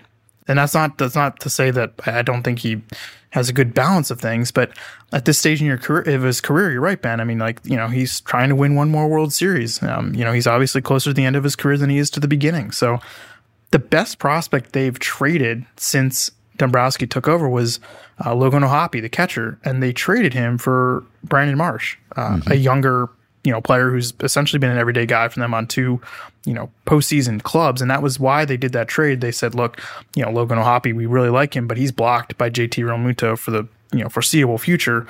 Why don't we get a younger player who better fits our roster? And beyond that, they have not traded any top prospects. In fact, they've showed more restraint, I think, than I expected. I mean, this is going to be the first year that they have their full allotment of draft picks. Now, they've been active there. I mean, they've signed quite a few free agents who had qualifying offers attached to them in the last few off seasons, and they have sacrificed at least one and sometimes two draft picks in every draft. And I do think that has definitely hurt their farm system. They will have their full allotment of draft picks this year, and I do think that was something that was not necessarily dictating what they were doing in the offseason, but it was definitely in their minds with regards to some free agents. So the farm system is still not great. I think I say it's consensus bottom third in baseball. It's definitely concentrated in, low, in A-ball position players now, I would say. I mean, and the two best prospects are Painter and Abel, two pitchers. Painter, obviously, again, will not pitch in 2024, so the shine is a little less there. But I do think they're actually trying to build something, legitimately build something. And the way they're looking at it is like, by the time we need internal help, the next wave, Realmuto is a free agent in 2 years. Schwarber's a free agent in 2 years. Castellanos is a free agent in 3 years. Bohm will be a free agent in 3 years. That kind of like next wave of when they'll need some guys to come up from the system, I think that's what they're building toward right now. Their upper levels are not great. They're not going to get a ton of help from the upper levels in the immediate, but I can see what they're trying to do and kind of thread that needle in terms of like looking 2 or 3 years down the line. And so far, Dombrowski has stuck to that plan. So we've talked about this roster being pretty complete. We talked about how, apart from bringing Nola back, their offseason has been relatively quiet. This is obviously a good group, a group that was almost in the World Series again last year. And we project them to be 13 wins worse than the Atlanta Braves, at least as things stand today. So, as they think about their position in the NL East, where do they see themselves compared to Atlanta? And if they were to try to sort of push in, where might they try to make some additions or modifications to the roster to compete with the Braves? I think that's the big question, Megan, and that's why they're going to let this play out for the first 3 months. because it might end up being that they want to go get a center fielder. Maybe Rojas doesn't hit enough to justify, the elite defense. Maybe they need another starting pitcher. I mean, Dombrowski now in each of the last 3 trade deadlines has traded for a back-end starter. Kyle Gibson, Noah Syndergaard, Michael Lorenzen. Maybe they decide they need a late inning reliever, a closer type. I think that they want to see this group play out for the first few months. And if they need to go get something, maybe that's when we see them start to spend some of that prospect capital that they haven't really spent a lot of. Are they 13 games worse than the Braves? I don't know. I don't think so, but I think the Braves are very clearly better on paper. Like, they are a better roster. I don't think there's any doubt about that. The key for the Phillies here is going to be like just don't dig yourself a hole like you've dug the last 2 years. I mean, they have been out of the divisional race by June 1st in each of the last 2 years. 2 years ago, it prompted a managerial change. So I think the ingredients are there for a better start. Their schedule is far more favorable this year in terms of opponents and travel in the first 2 months of the season. They lost a lot of guys at WBC last year, and that's an easy excuse. I do think it affected them, especially with the rule changes early on. Their pitching staff was really not as prepared as it should have been. I think they've made some changes there. So they need to stay in the race. Like they have not been in the divisional race for years now. I mean, more, it's been a long time. So I think a better start will be key to this. And as long as they stay within striking distance of the Braves come July, I think they can reassess and go get whatever it is they need. Well, maybe you've more or less answered our traditional closing question, which is what would constitute a successful season, I guess, when you've been to the World Series. What did I say last year? I think I said... I said like hosting the NLCS, and I've been thinking about this because I remember you guys asked me, and they hosted the NLCS. All right, you nailed it. I guess if you have either been to the World Series or been on the precipice of the World Series in consecutive seasons, then winning a World Series is kind of a goal, even though it's hard to hold anyone to that standard. But stay in the division race and make another deep playoff run. Is there anything else that could be added to that? I think what constitutes a successful season for me at the very least, I think is winning the division, winning the East. Now, will people be satisfied with that if they only win the East? Probably not. But yeah, win the division and make a deep run. I can't say win the National League because that's just only one team does that. And I don't know. I remember struggling with this last year and I was dreading this today. So I'll say win the division and make a deep run. I think that, Ben, you put it really well. All right. Well, at least we're not going to force you to make a win total prediction, so you don't have to dread that anymore. So you can follow the Phillies' run to the top of the NL East and the World Series that Matt Gelb just guaranteed they would win. That didn't happen. Don't hold him to that. Please don't tweet at him and say that he said that. I said that, putting words in his mouth. And you can follow wherever they go, however they do it, at The Athletic all season long. Thanks, Matt. Thank you. And we'll be back in just a moment to talk to Sam Blum, also of The Athletic, about Brandon Marsh's old team and Logan O'Hoppy's current team, the Angels. It's effectively wild and it's wildly effective at putting baseball into perfect perspective. Impressively smart and impeccably styled. It's the wildly effective, effectively wild. Spin rate along Shango, Babbitt Pan Award. You might hear something you never heard before.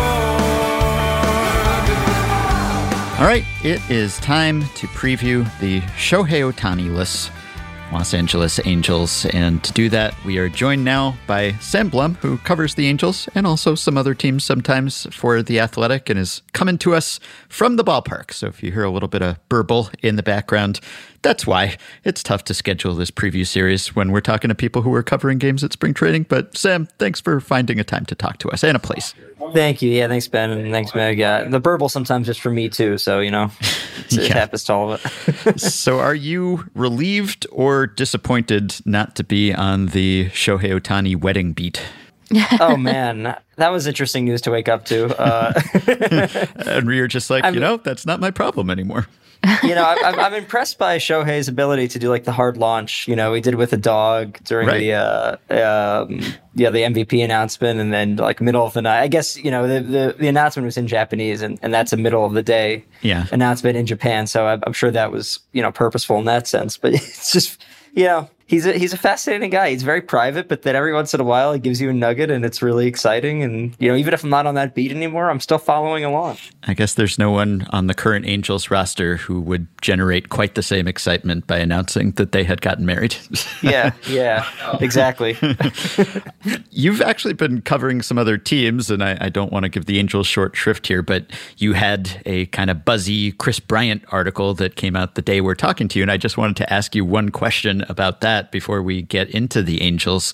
There was a quote in here from Bryant where he seemed to express some reservations, possibly some regret about either signing with the Rockies or the way he signed with the Rockies. Now, they may very well have their own regrets about signing Chris Bryant. I don't know. People at the time questioned the fit for those two. But when he said he started discussions with the Rockies before the lockout started, that was late in December 2021. And then you write, when it ended 3 months later, everyone was reporting to camp, but not him. And because of that, he felt the need to make a decision.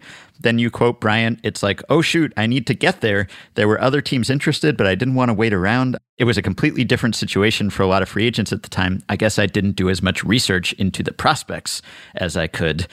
Chris, talk to us. We'll tell you about the Rockies' competitive situation in the long term. We talk about that a lot.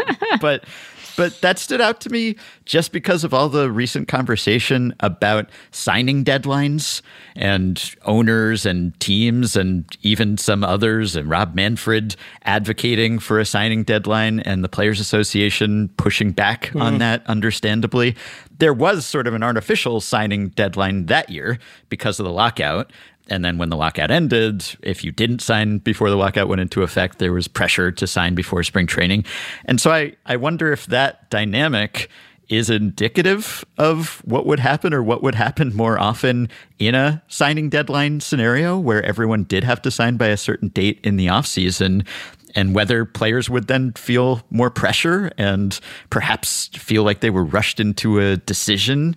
Is this an indication of one reason why Tony Clark and the Players Association might want to push back against that idea? Or do you see this as sort of a singular Chris Bryant Rockies related situation? I think there's a lot of parts of this story that are singular to Chris Bryant, and then also the lockout year creating situations where players probably did feel a lot of pressure just to get into camp. It was already a short camp, and the lockout ends and players are reporting like within the next 24, 48 hours. So I think there's some singular, unique situations that relates to Chris Bryant. But I mean, I think that's an interesting, I hadn't really thought about it like that, to be honest with you. That it could be maybe a harbinger of way that this could go or this could go wrong. Yeah.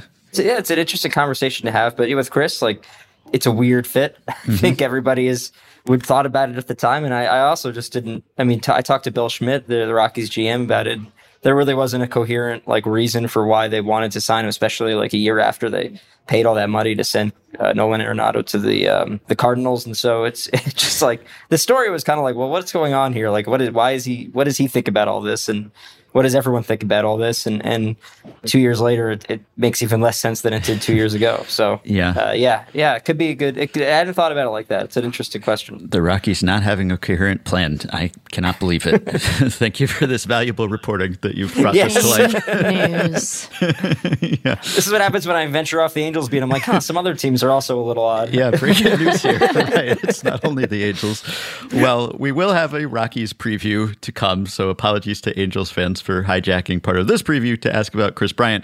And also apologies to Angels fans for talking about their ex. Not only has Ohtani found love in his personal life, but he has also found a new team.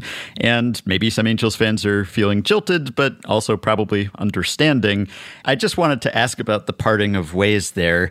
There was some reporting that suggested that the Angels had an opportunity to match the Dodgers' final offer, as the Giants claimed that they did, and that Artie Moreno wasn't willing to go all the way to do that.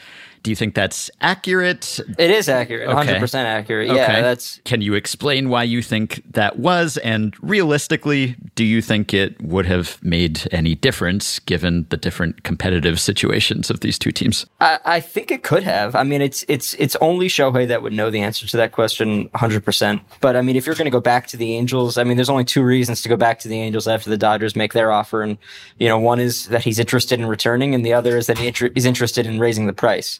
I don't know what the answer is. And I think that the Angels made a lot of mistakes in not trading him if they weren't going to be willing to do a deal like the one that was, put on the table here. They had opportunities to really build their franchise and put themselves in a chance to be a competitive team this year, the year after, and the year after that. If they had made some deals, if they had made a tough choice, but instead of making a tough choice, they just decided to let it ride with Ohtani and then not re-sign him, basically. Because I look at that as a choice. And they didn't get outbid here necessarily. I mean, this was a reasonable deal. I don't think Artie Moreno wanted to do deferred payments, and at the end of the day, you think it was more the structure than the total amount, or do you have any idea what the gap was that he balked at? I can't get inside Artie's head, and he's done an interview this spring and wouldn't let me talk to him. So it's not like I have been able to really discuss this with him, but I believe that it's probably a combination of things. I mean, it was a high price to begin with, but then you add on the fact that this was going to be deferred payments, that I just don't think he was interested in doing a deal structure like that. So, yeah, I think a lot of mistakes were made here on the Angels front. And to answer your question, I think there's a chance they could have re-signed Ohtani if they had come and matched that offer or exceeded the offer. I'm not saying that for certain, but clearly there was some sort of interest in re-engaging that type of negotiation, and the Angels did not reciprocate.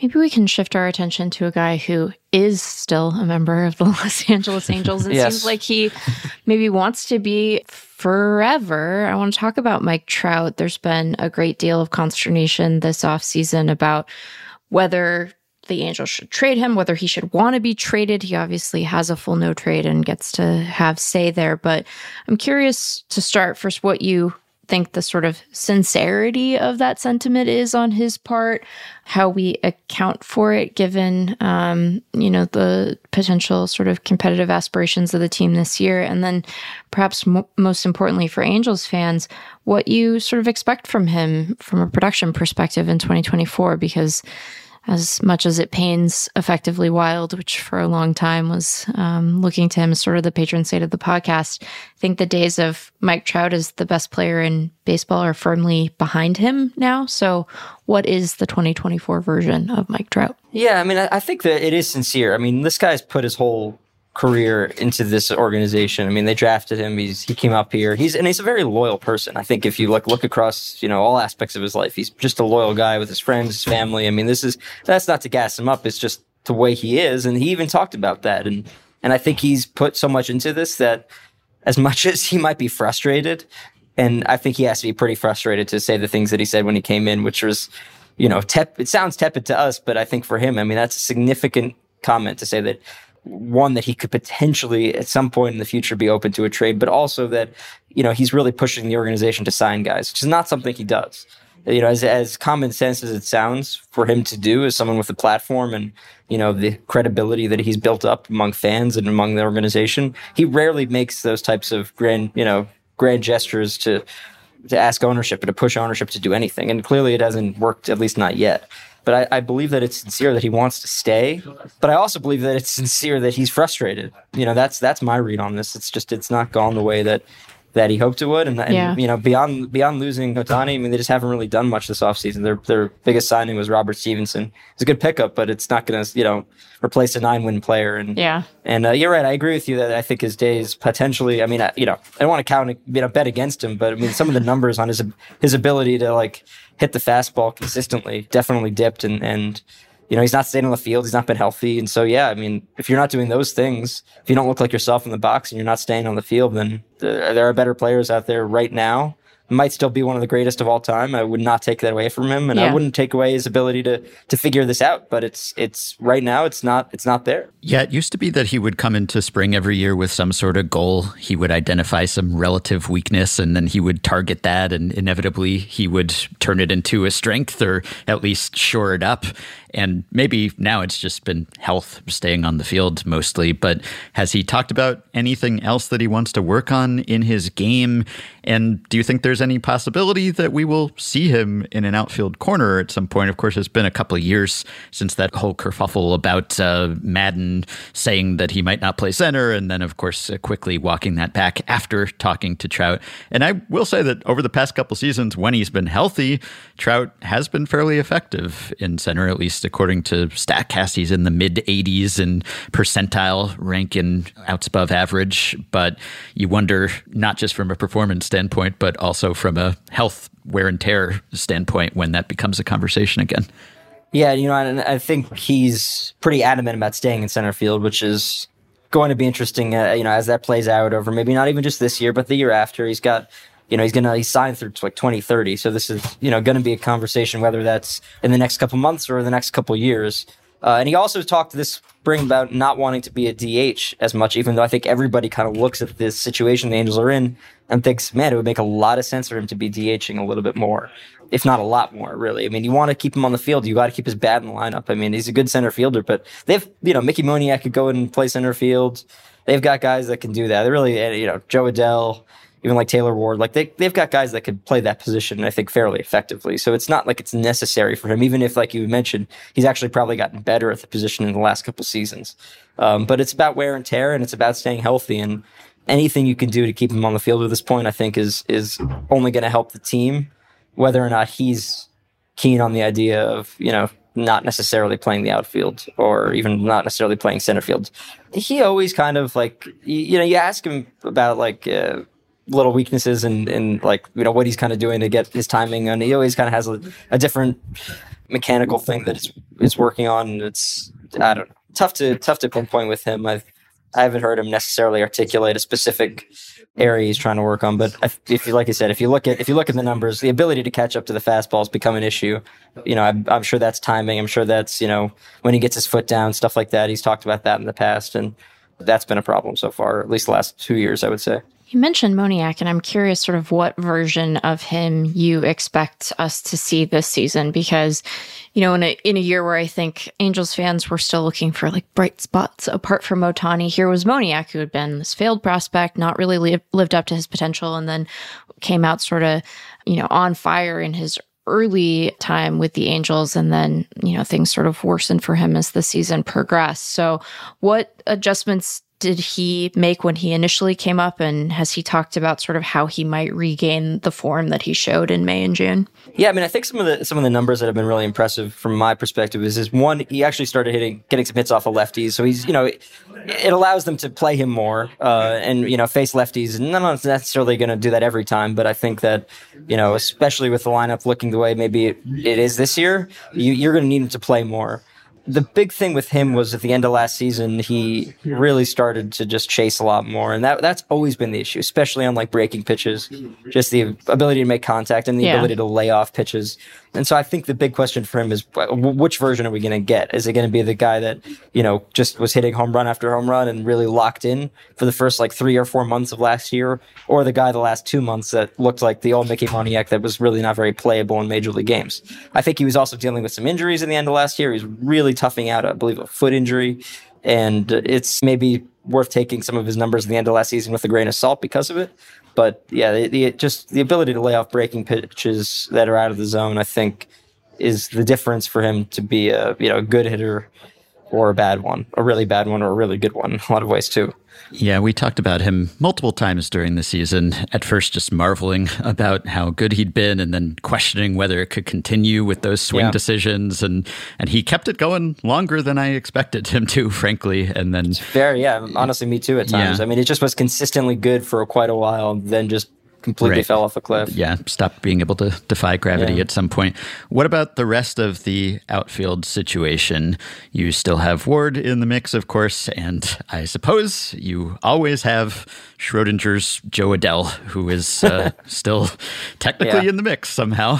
Yeah, I mean, I think Ward's an everyday guy at this point. And the big concern with him was, what is it going to be like facing live pitching again? Because, as you know, he got hit in the face with an Alek Manoah fastball in July, and that ended his season. It really was an ugly injury just all around, and you feel for him. And you always are curious, how does a guy get back in the box after that?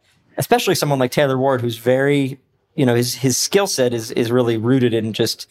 I don't know. He's very zen there, and if you've talked to him about it, like, he's very thoughtful and methodical about just his approach there. And so if you're going in there and you're ducking out of the way of pitches that are inside, as sometimes could be the case when this type of injury happens, you're not going to be in a good spot. So he's looked good so far in spring. I think they're planning on having him be an everyday guy. The Joe Adele situation is fascinating to me. I mean, he's going to be on a big league roster, I think, regardless. Really, the Angels are either going to trade him or they're just going to keep him on their team. There's no real reason to, send him through waivers, and he's got no options left this year. So I expect him. I mean, they don't really have backup infielders at this point, so they may as well just carry a fifth outfielder. And I think that's probably where things stand right this very moment. But, there's a lot of stuff that can change in the next month. They could trade him. They could, add infielders and really make that a competition for Adele. Right now, I think he's going to be on the team, and they're getting him in pretty much every spring training game, whether that's the first half of the game or the second. I mean, they're just going to see what they got, and hope that somehow he puts together his potential. I mean, I kind of get jaded with the Joe Adele talk because every time you ask the coach about him, they're like, oh, he's improving here, and then he still strikes out 40% of the time. So I'll see it. When it happens.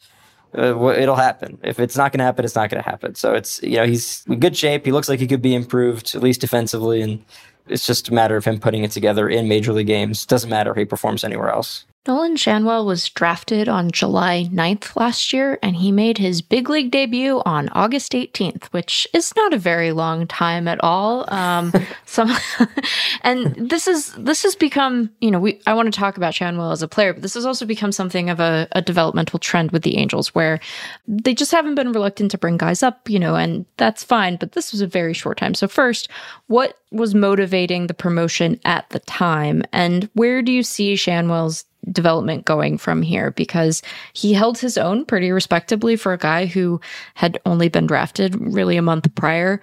There are some questions that our prospect team has about whether he currently exhibits big league physicality. So where is Nolan Shanwell in his development as a pro, and what do you expect from him this year? And if I could piggyback on that, speaking of his physicality, if anyone has not read Sam's article about his off-season training regimen, not Sam's, but Nolan's, please do explain how he attempted to improve his physique. And I guess we know that wherever he is right now, he is probably standing, not sitting. Probably, yeah. Well, to answer your first question, what's the motivation behind these call-ups? And this is no insult to any of the players that they've called up, but it is desperation. And it certainly was last year.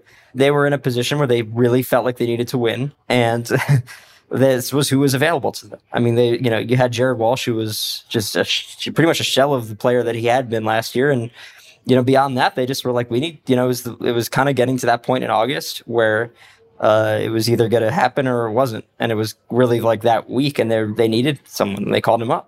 And this is what, it's the same thing with Zach Neto. I mean, these guys, I think in a vacuum, maybe some of them are ready. You don't know that they are until they're actually, appear in a game. I think right. There's probably some luck involved in these call-ups actually working, because it's just, to me, it seems like just not very prudent, and it could really reverse maybe some of the development process in a lot of ways, but it hasn't been the case with the Angels players that they've called up, and I think that there's some confidence behind the decisions because they know who the guys are and they know their makeup.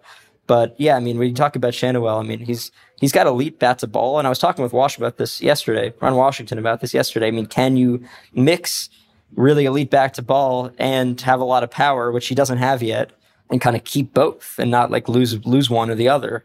And I'm not sure I really got a clear, concrete answer on it. I think that this is going to be a developmental year for Shanwell, but at the same time, I mean, they're planning to bat him second in the lineup and really, be the guy that gets on base. I mean, he's gotten on base in all 29 major league games he's played in. So I think that, it's worth putting him on the team and seeing what he can do.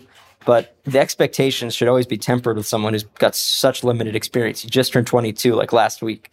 It's unique to have someone called up and be, relied on in this way. Like you said, a year ago today, he was probably playing in some midweek FAU game against whoever, like Georgia Southern. I don't know. This is a different environment, different animals. This is his first spring training. And yes, on his weird workouts, he's spent 2 days a week completely just he wouldn't sit down. He would wake up and he would stand up until the day ended, which it sounds like something, I was just standing, right? I think it's one of those exercises where you don't realize how painful it is until you're probably doing it. Mm-hmm. And that's what he would say. He said the first day he did it, he was in crippling pain by 1 p.m. So The whole purpose of that is to just, be able to stay on his feet. I think he started feeling fatigued during back-to-back games in particular last year. And I'm not sure if it's a smart workout or not, but I think the purpose of that story was to show, man, this guy's like kind of crazy and he's just like very motivated, but also almost like maniacal in the way he operates. And he also has this other thing where he, like, if he's in the box, during BP, he won't let himself hit. If he feels like he swung at a pitch that was out of the zone, he'll like stop doing the drill and just like leave to punish himself. So he's just kind of weird like that. And I think it's probably a pretty endearing thing. And, I think if you're a coach or a manager, you love that type of stuff because this guy wants to be good. A real stand-up guy, clearly committed, clearly driven. I guess I questioned the form that this particular commitment takes, but if that could be channeled into the right avenue. I enjoyed the quote that you got from the Angels strength and conditioning coach when you asked about that training method. Extremely non-committal quote. There's a lot of methods. And he said it exactly how you think he said it. Yeah, as long as he gets the results we need. Well, we'll see. So you mentioned Ron Washington. He's the manager of the Angels now. That's a change. So how did Wash get to be the guy, and how has camp been different so far with Wash there? I mean, I think that the process involved a lot of old Angels players that they had talked to, maybe not in a super formal way, but in a preliminary way, like Torrey Hunter or Kurt Suzuki or Darren Erstad. All those guys were under consideration for the managerial job. That being said, they wanted to, in the end, the last two candidates were Buck Showalter and Ron Washington. I think that's because, they really wanted experience, and Wash was just, I think that they felt like in this moment in time of this era of Angels baseball, like Wash was the guy that was going to give them the best chance. I mean, look around. I mean, they're cutting payroll. They lost Ohtani. There are a lot of reasons to be down on the Angels. And I think that they're hoping that whatever Wash can bring is it's coaching, it's teaching, it's motivation. It's like, they're hoping that the Angels front office and their ownership and everyone who runs this organization is not necessarily willing to spend a lot this year, but they are willing to kind of bank on improvement of a lot of their younger players. And I think that's really the whole hope this year. I'm not saying it's a smart strategy. I think that they've kind of fumbled this offseason in big time. I mean, I like some of the bullpen moves they made, but there's nothing else besides that. You look at a coach like Ron Washington, and this guy's a teacher. I mean, you walk outside every morning. I get there, he's already been hitting fungos for hours to these guys, and not many managers do that. So he's a guy that's going to come in and not let nonsense fly, and he's going to have credibility with the players as a guy who's gotten to 2 World Series. So there's an upside to it, but is it just like a PR move to like have someone that people like and want to hear from, or is it really based in let's make this team competitive? And it's probably somewhere in between. I like the hire.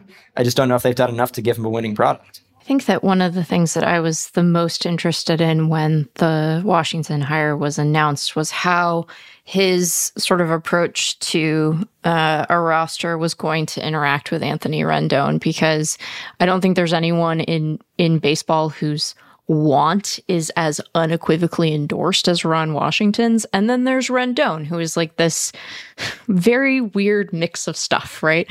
And whose desire to play baseball at all, as you've reported, has been called into question at various points over the course of his tenure with the Angels, even though this has been sort of a persistent attitude for him pretty much his entire baseball playing career. So maybe we can use that as a springboard to talk about Rendon and sort of what the state of things are with him from a health perspective, and sort of what you expect from him in 2024.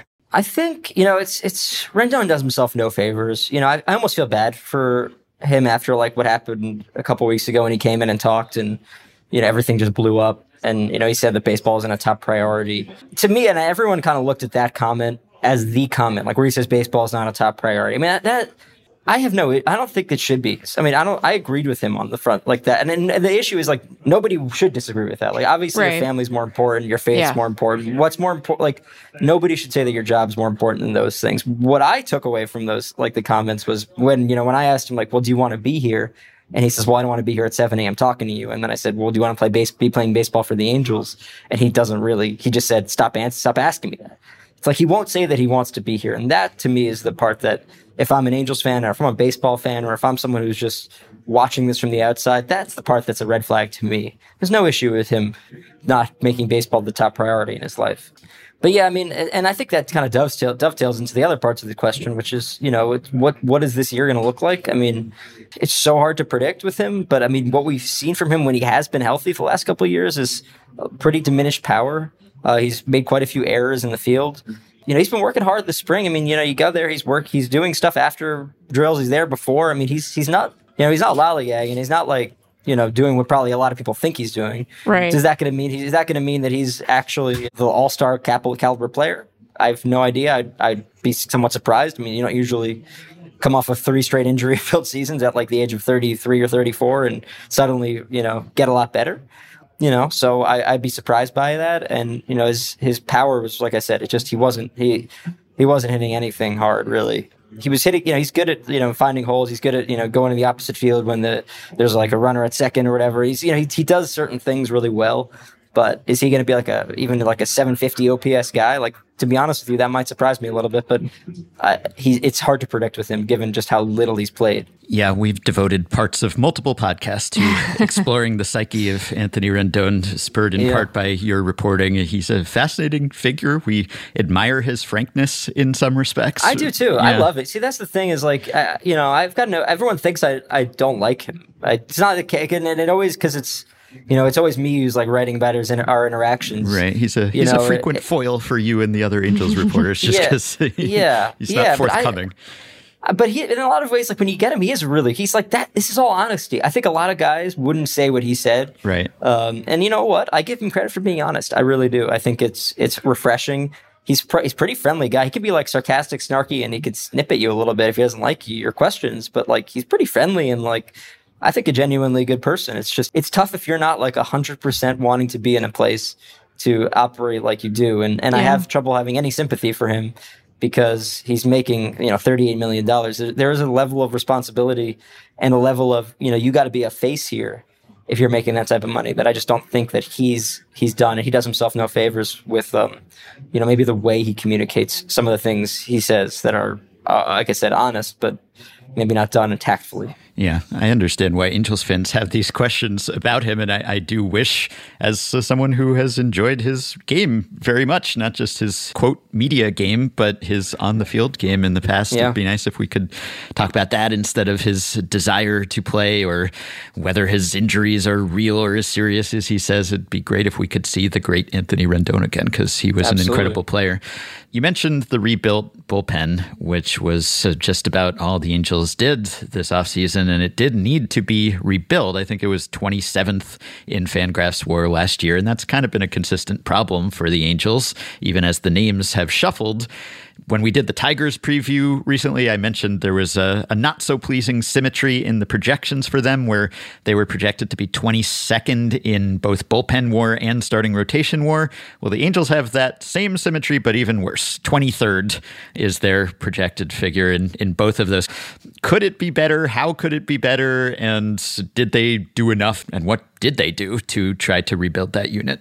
I sometimes think with bullpens, it's about stacking up guys that you think could be good because, it's such a fickle and look at like a lot of the guys who they signed in that bullpen were guys that like had really good years a couple years ago maybe and were down last year. Like Adam Simber is someone who's had a really good career but had a really bad 2023. And they even had someone who's very similar to Simber, like a Jimmy Herget, who was an elite righty pitcher last 2 years ago, but was like up and down in the minor leagues all last season. So, I like what they did because I think they just have the depth to withstand poor performances now.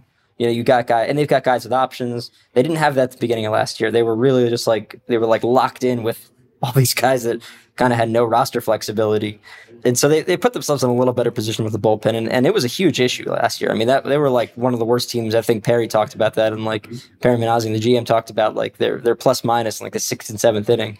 And so I think what he's hoping, if I had to kind of be a mind reader here, that if they shore up that area and they get a little bit of improvement out of guys like Sandoval and Detmers and, Canning and Silseth in the rotation, then all of a sudden you might have some pretty good pitching and that could carry them and be, a catalyst for them being successful this year. I think it also puts them in a position where, and if they're not in contention at the deadline, you have a lot of relievers on one-year deals or on expiring contracts that you theoretically could just trade and kind of rebuild your farm system like that a little bit. So it's not a bad strategy. It's just, if you really are it's just anything with the Angels, they're so they're in this purgatory where there's not really a direction and there's not really a plan. And so, which way are you going? Are you trying to win this year? Because if you're trying to win this year, it doesn't really make a lot of sense to only address the bullpen after losing a 9-WAR player off a 73-win team. You know what I mean? So it's I think that's the silliness of all this is they keep saying they want to win, but then they don't do anything to put themselves in that position. Like what they did with the bullpen. I'm really concerned with their infield because they don't have anybody as a backup. I mean, they've already had 2 guys kind of, get banged up. And then, even on the outfield, they've got 5 guys, but how many of them can you really rely on right now? So there's some huge question marks on this team. And it's like anything with the Angels. It's always the what if. Can these guys perform? Can this? Can that? We'll see. But I'm never going to project them to be good again until they actually show they can. Right. And you mentioned that Washington, in theory, should be good in working with the young guys. Now, there are only so many young guys on this team, and we've talked about one of them, Shanuel. I want to ask about the prospects or lack thereof in a second, but maybe we can talk about the few other big league guys who are exciting, not in the Adele kind of post-hype sleeper, or are they still a prospect category, but genuinely impressive debut seasons for Logan O'Hoppe in particular, and Zach Neto also to an extent. And then there's Reed Detmers. Those 3 guys, I guess you could include Silseth also. They're all in the 23, 24-year-old range. If there is any hope for the Angels to contend, those guys have to become the core. So what progress do you think they can be expected to make this season? I'm really excited about Logan O'Hoppe this year. I think that guy has superstar potential in him, in my opinion. I mean, he's, especially at the catcher position where any offense is a bonus. And he seems to have quite a bit of it and a lot of pop and the ability to really play regularly, almost every day. I know that Wash was talking today about wanting him to go 125, 135 games. If there's someone you're going to be really building around, I look at Logan O'Hoppe as that guy, for the future. And really for the present, too. I mean, I wouldn't be surprised if he has a great year this year, just given what we saw. I mean, in September, I think he had 9 home runs after coming back from what everyone thought was going to be a season-ending shoulder injury in mid-April last year. So I'm really impressed with him. Reed Detmers is another one where it's we've seen what he can do through a no-hitter against a good team in the Rays, and he almost no-hit the Rangers last year, ended up winning the World Series. I think he was 4 outs from doing that. So when he's on in his game, this guy could be really, really elite. When he's walking guys and getting frustrated with himself and it's just not really working, it's, you're ticketed for 3 1/3, 4 walks, 5 runs, and it's just ugly. So, it's just now he's going to be his 4th season in the big leagues. Not full season, I think 3rd full season. And I think it's time for him to kind of, hey, this is your time to step up and show what you can do and really become a reliable major league pitcher. Same with Patrick Sandoval. So, there's reasons to be optimistic about certain, young players. I think Zach Neto I'm curious to see how durable he can kind of be. He's had some back issues, which are always concerning. And then when he came back last year, it's just his offense really kind of fell off a cliff. But when he was really good, in June and May and the first few months of his career, I think everyone was incredibly excited about him. So there's no reason why he can't figure that out again.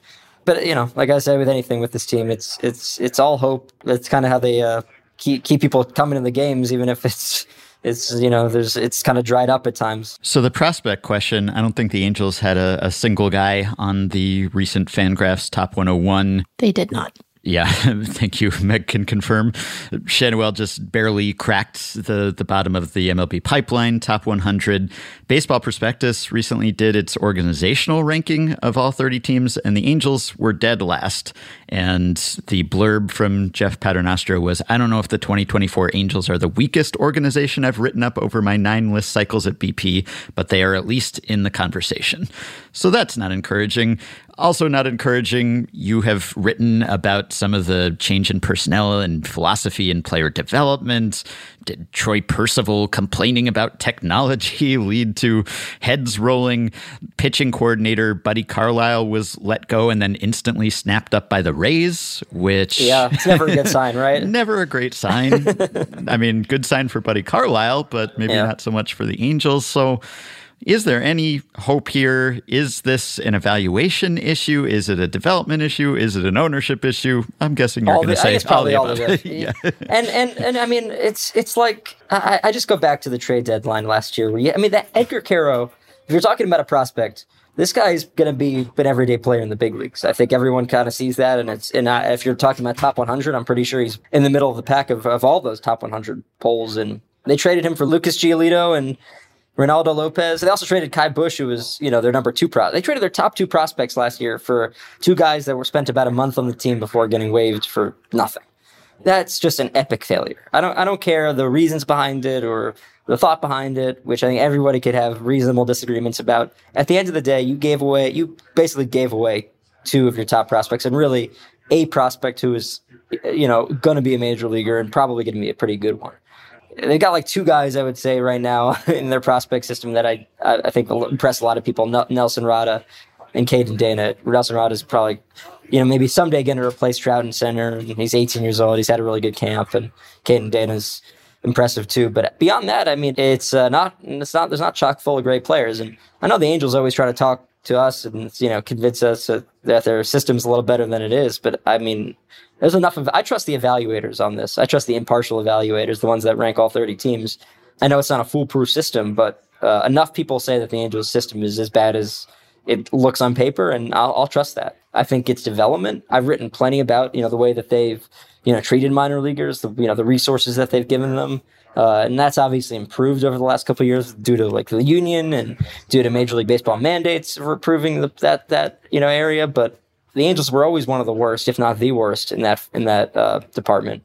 Like you said, I mean, they've made changes to their player development system that it's hard to assess exactly what the benefits are to that. But we do know that Troy Percival came in and had an issue with something, and then people get fired. If that's how your system is working, then it's not smart, and it's not based in good judgment and thoughtful performance reviews and things like that. So that would concern me if I was coming to work here. This just, and then it's the trades, it's the calling guys up after one day in the minor leagues. Like, I'm sure if they had Shanuel and Neto and Ohapi still in their minor league system, they'd probably have a little bit better numbers. But right. At the end of the day, it's what it is. And I think there's just so many flaws, in player development right now with the Angels that, there's a reason why they're 30th or 29th or 28th or wherever, the experts are ranking them. All right. Well, our last question is what would constitute success for this team this season? Success obviously has been hard to come by for the Angels of late. Artie Moreno, as far as we know, has not had second thoughts about his second thoughts about selling the team. So that doesn't seem like it's about to change. So what would be a successful season relative to expectations and recent history for the 2024 Angels? I think a successful season would be some of these younger players getting through full year and improving, and you feel like you're at a good position heading into next season to actually compete. If they get to the trade deadline and they deal some of these relievers, get a couple good prospects here and there, and can enter 2025 feeling like that's a year to compete, they actually do the process of rebuilding to some extent, then that's successful. I wouldn't count on that. I think if you look at wins and losses, I mean, my guess has always been 77. That's what I've been saying. People ask me 77 and 85. I think that's a reasonable expectation, maybe even optimistic. Yeah, if you got these guys, these younger players, showing improvement and staying healthy, that's all you can ask for, I think, out of this team. But hey, man, baseball's weird. I don't know. They could be the worst team in the league. They can make the playoffs. It's a weird game like that, and I would say the former is more likely than the latter. But yeah, you never know. You've perfectly pegged what the playoff odds say about the Angels, which is 77 wins. And gotta say that would be a form of success if the Angels lost Shohei Ohtani and won more games than they did with him? I mean, they'd have to stay healthy for that to happen. I mean, they had so many injuries last year, but there's reasons for that too. I mean, that's, they changed up two of both their strength and conditioning guys because they felt like some of those injuries were, rooted in. I mean, it's just so many things here that make me scratch my head. I never know. So I'll say 77, and that's optimistic probably. Yeah, that'd be the ultimate irony if they won more games without Ohtani than they did in either 2023 or 2022, or the same number that they won in 2021. Right. It would make you feel even more that, hey, if you had Ohtani, then maybe you could have won even more games with him. But oh yeah, we'll see what happens. Since we had you on a year ago to talk about the lack of Spanish language broadcast, did I recently see some news on that front? Is there some development there? I actually am not 100% sure. I should probably check in on that. I know that they had the Angels had made an effort, I believe, to include them to give them a booth at the beginning of last season, and that the station just wasn't doing it. So I think the Angels maybe have made some good steps on that front, but I don't want to speak too authoritatively on it since I probably haven't followed up on it as much as I should have. But it's an important topic, and there's a lot of Spanish speaking baseball fans in Orange County and in LA County, and that fan base, it's you're just doing your own business a disservice by not engaging the fan base as much as you possibly can. So I mean, you go to Dodgers games, and it's clear that they make an effort on that front. So it's I would encourage the Angels to do it, and I'm not 100% sure how much they have or they haven't over the last year. All right. Well, we appreciate your coverage of the Angels, and if anyone's less interested in the Angels now that Shohei Ohtani doesn't play for them, Sam is covering some other teams sometimes too, so I'm glad people are getting to read you one way or another, but you can follow his coverage of the Angels and assorted other teams at The Athletic. Always a pleasure. Thank you, Sam. Thank you, guys. I appreciate it.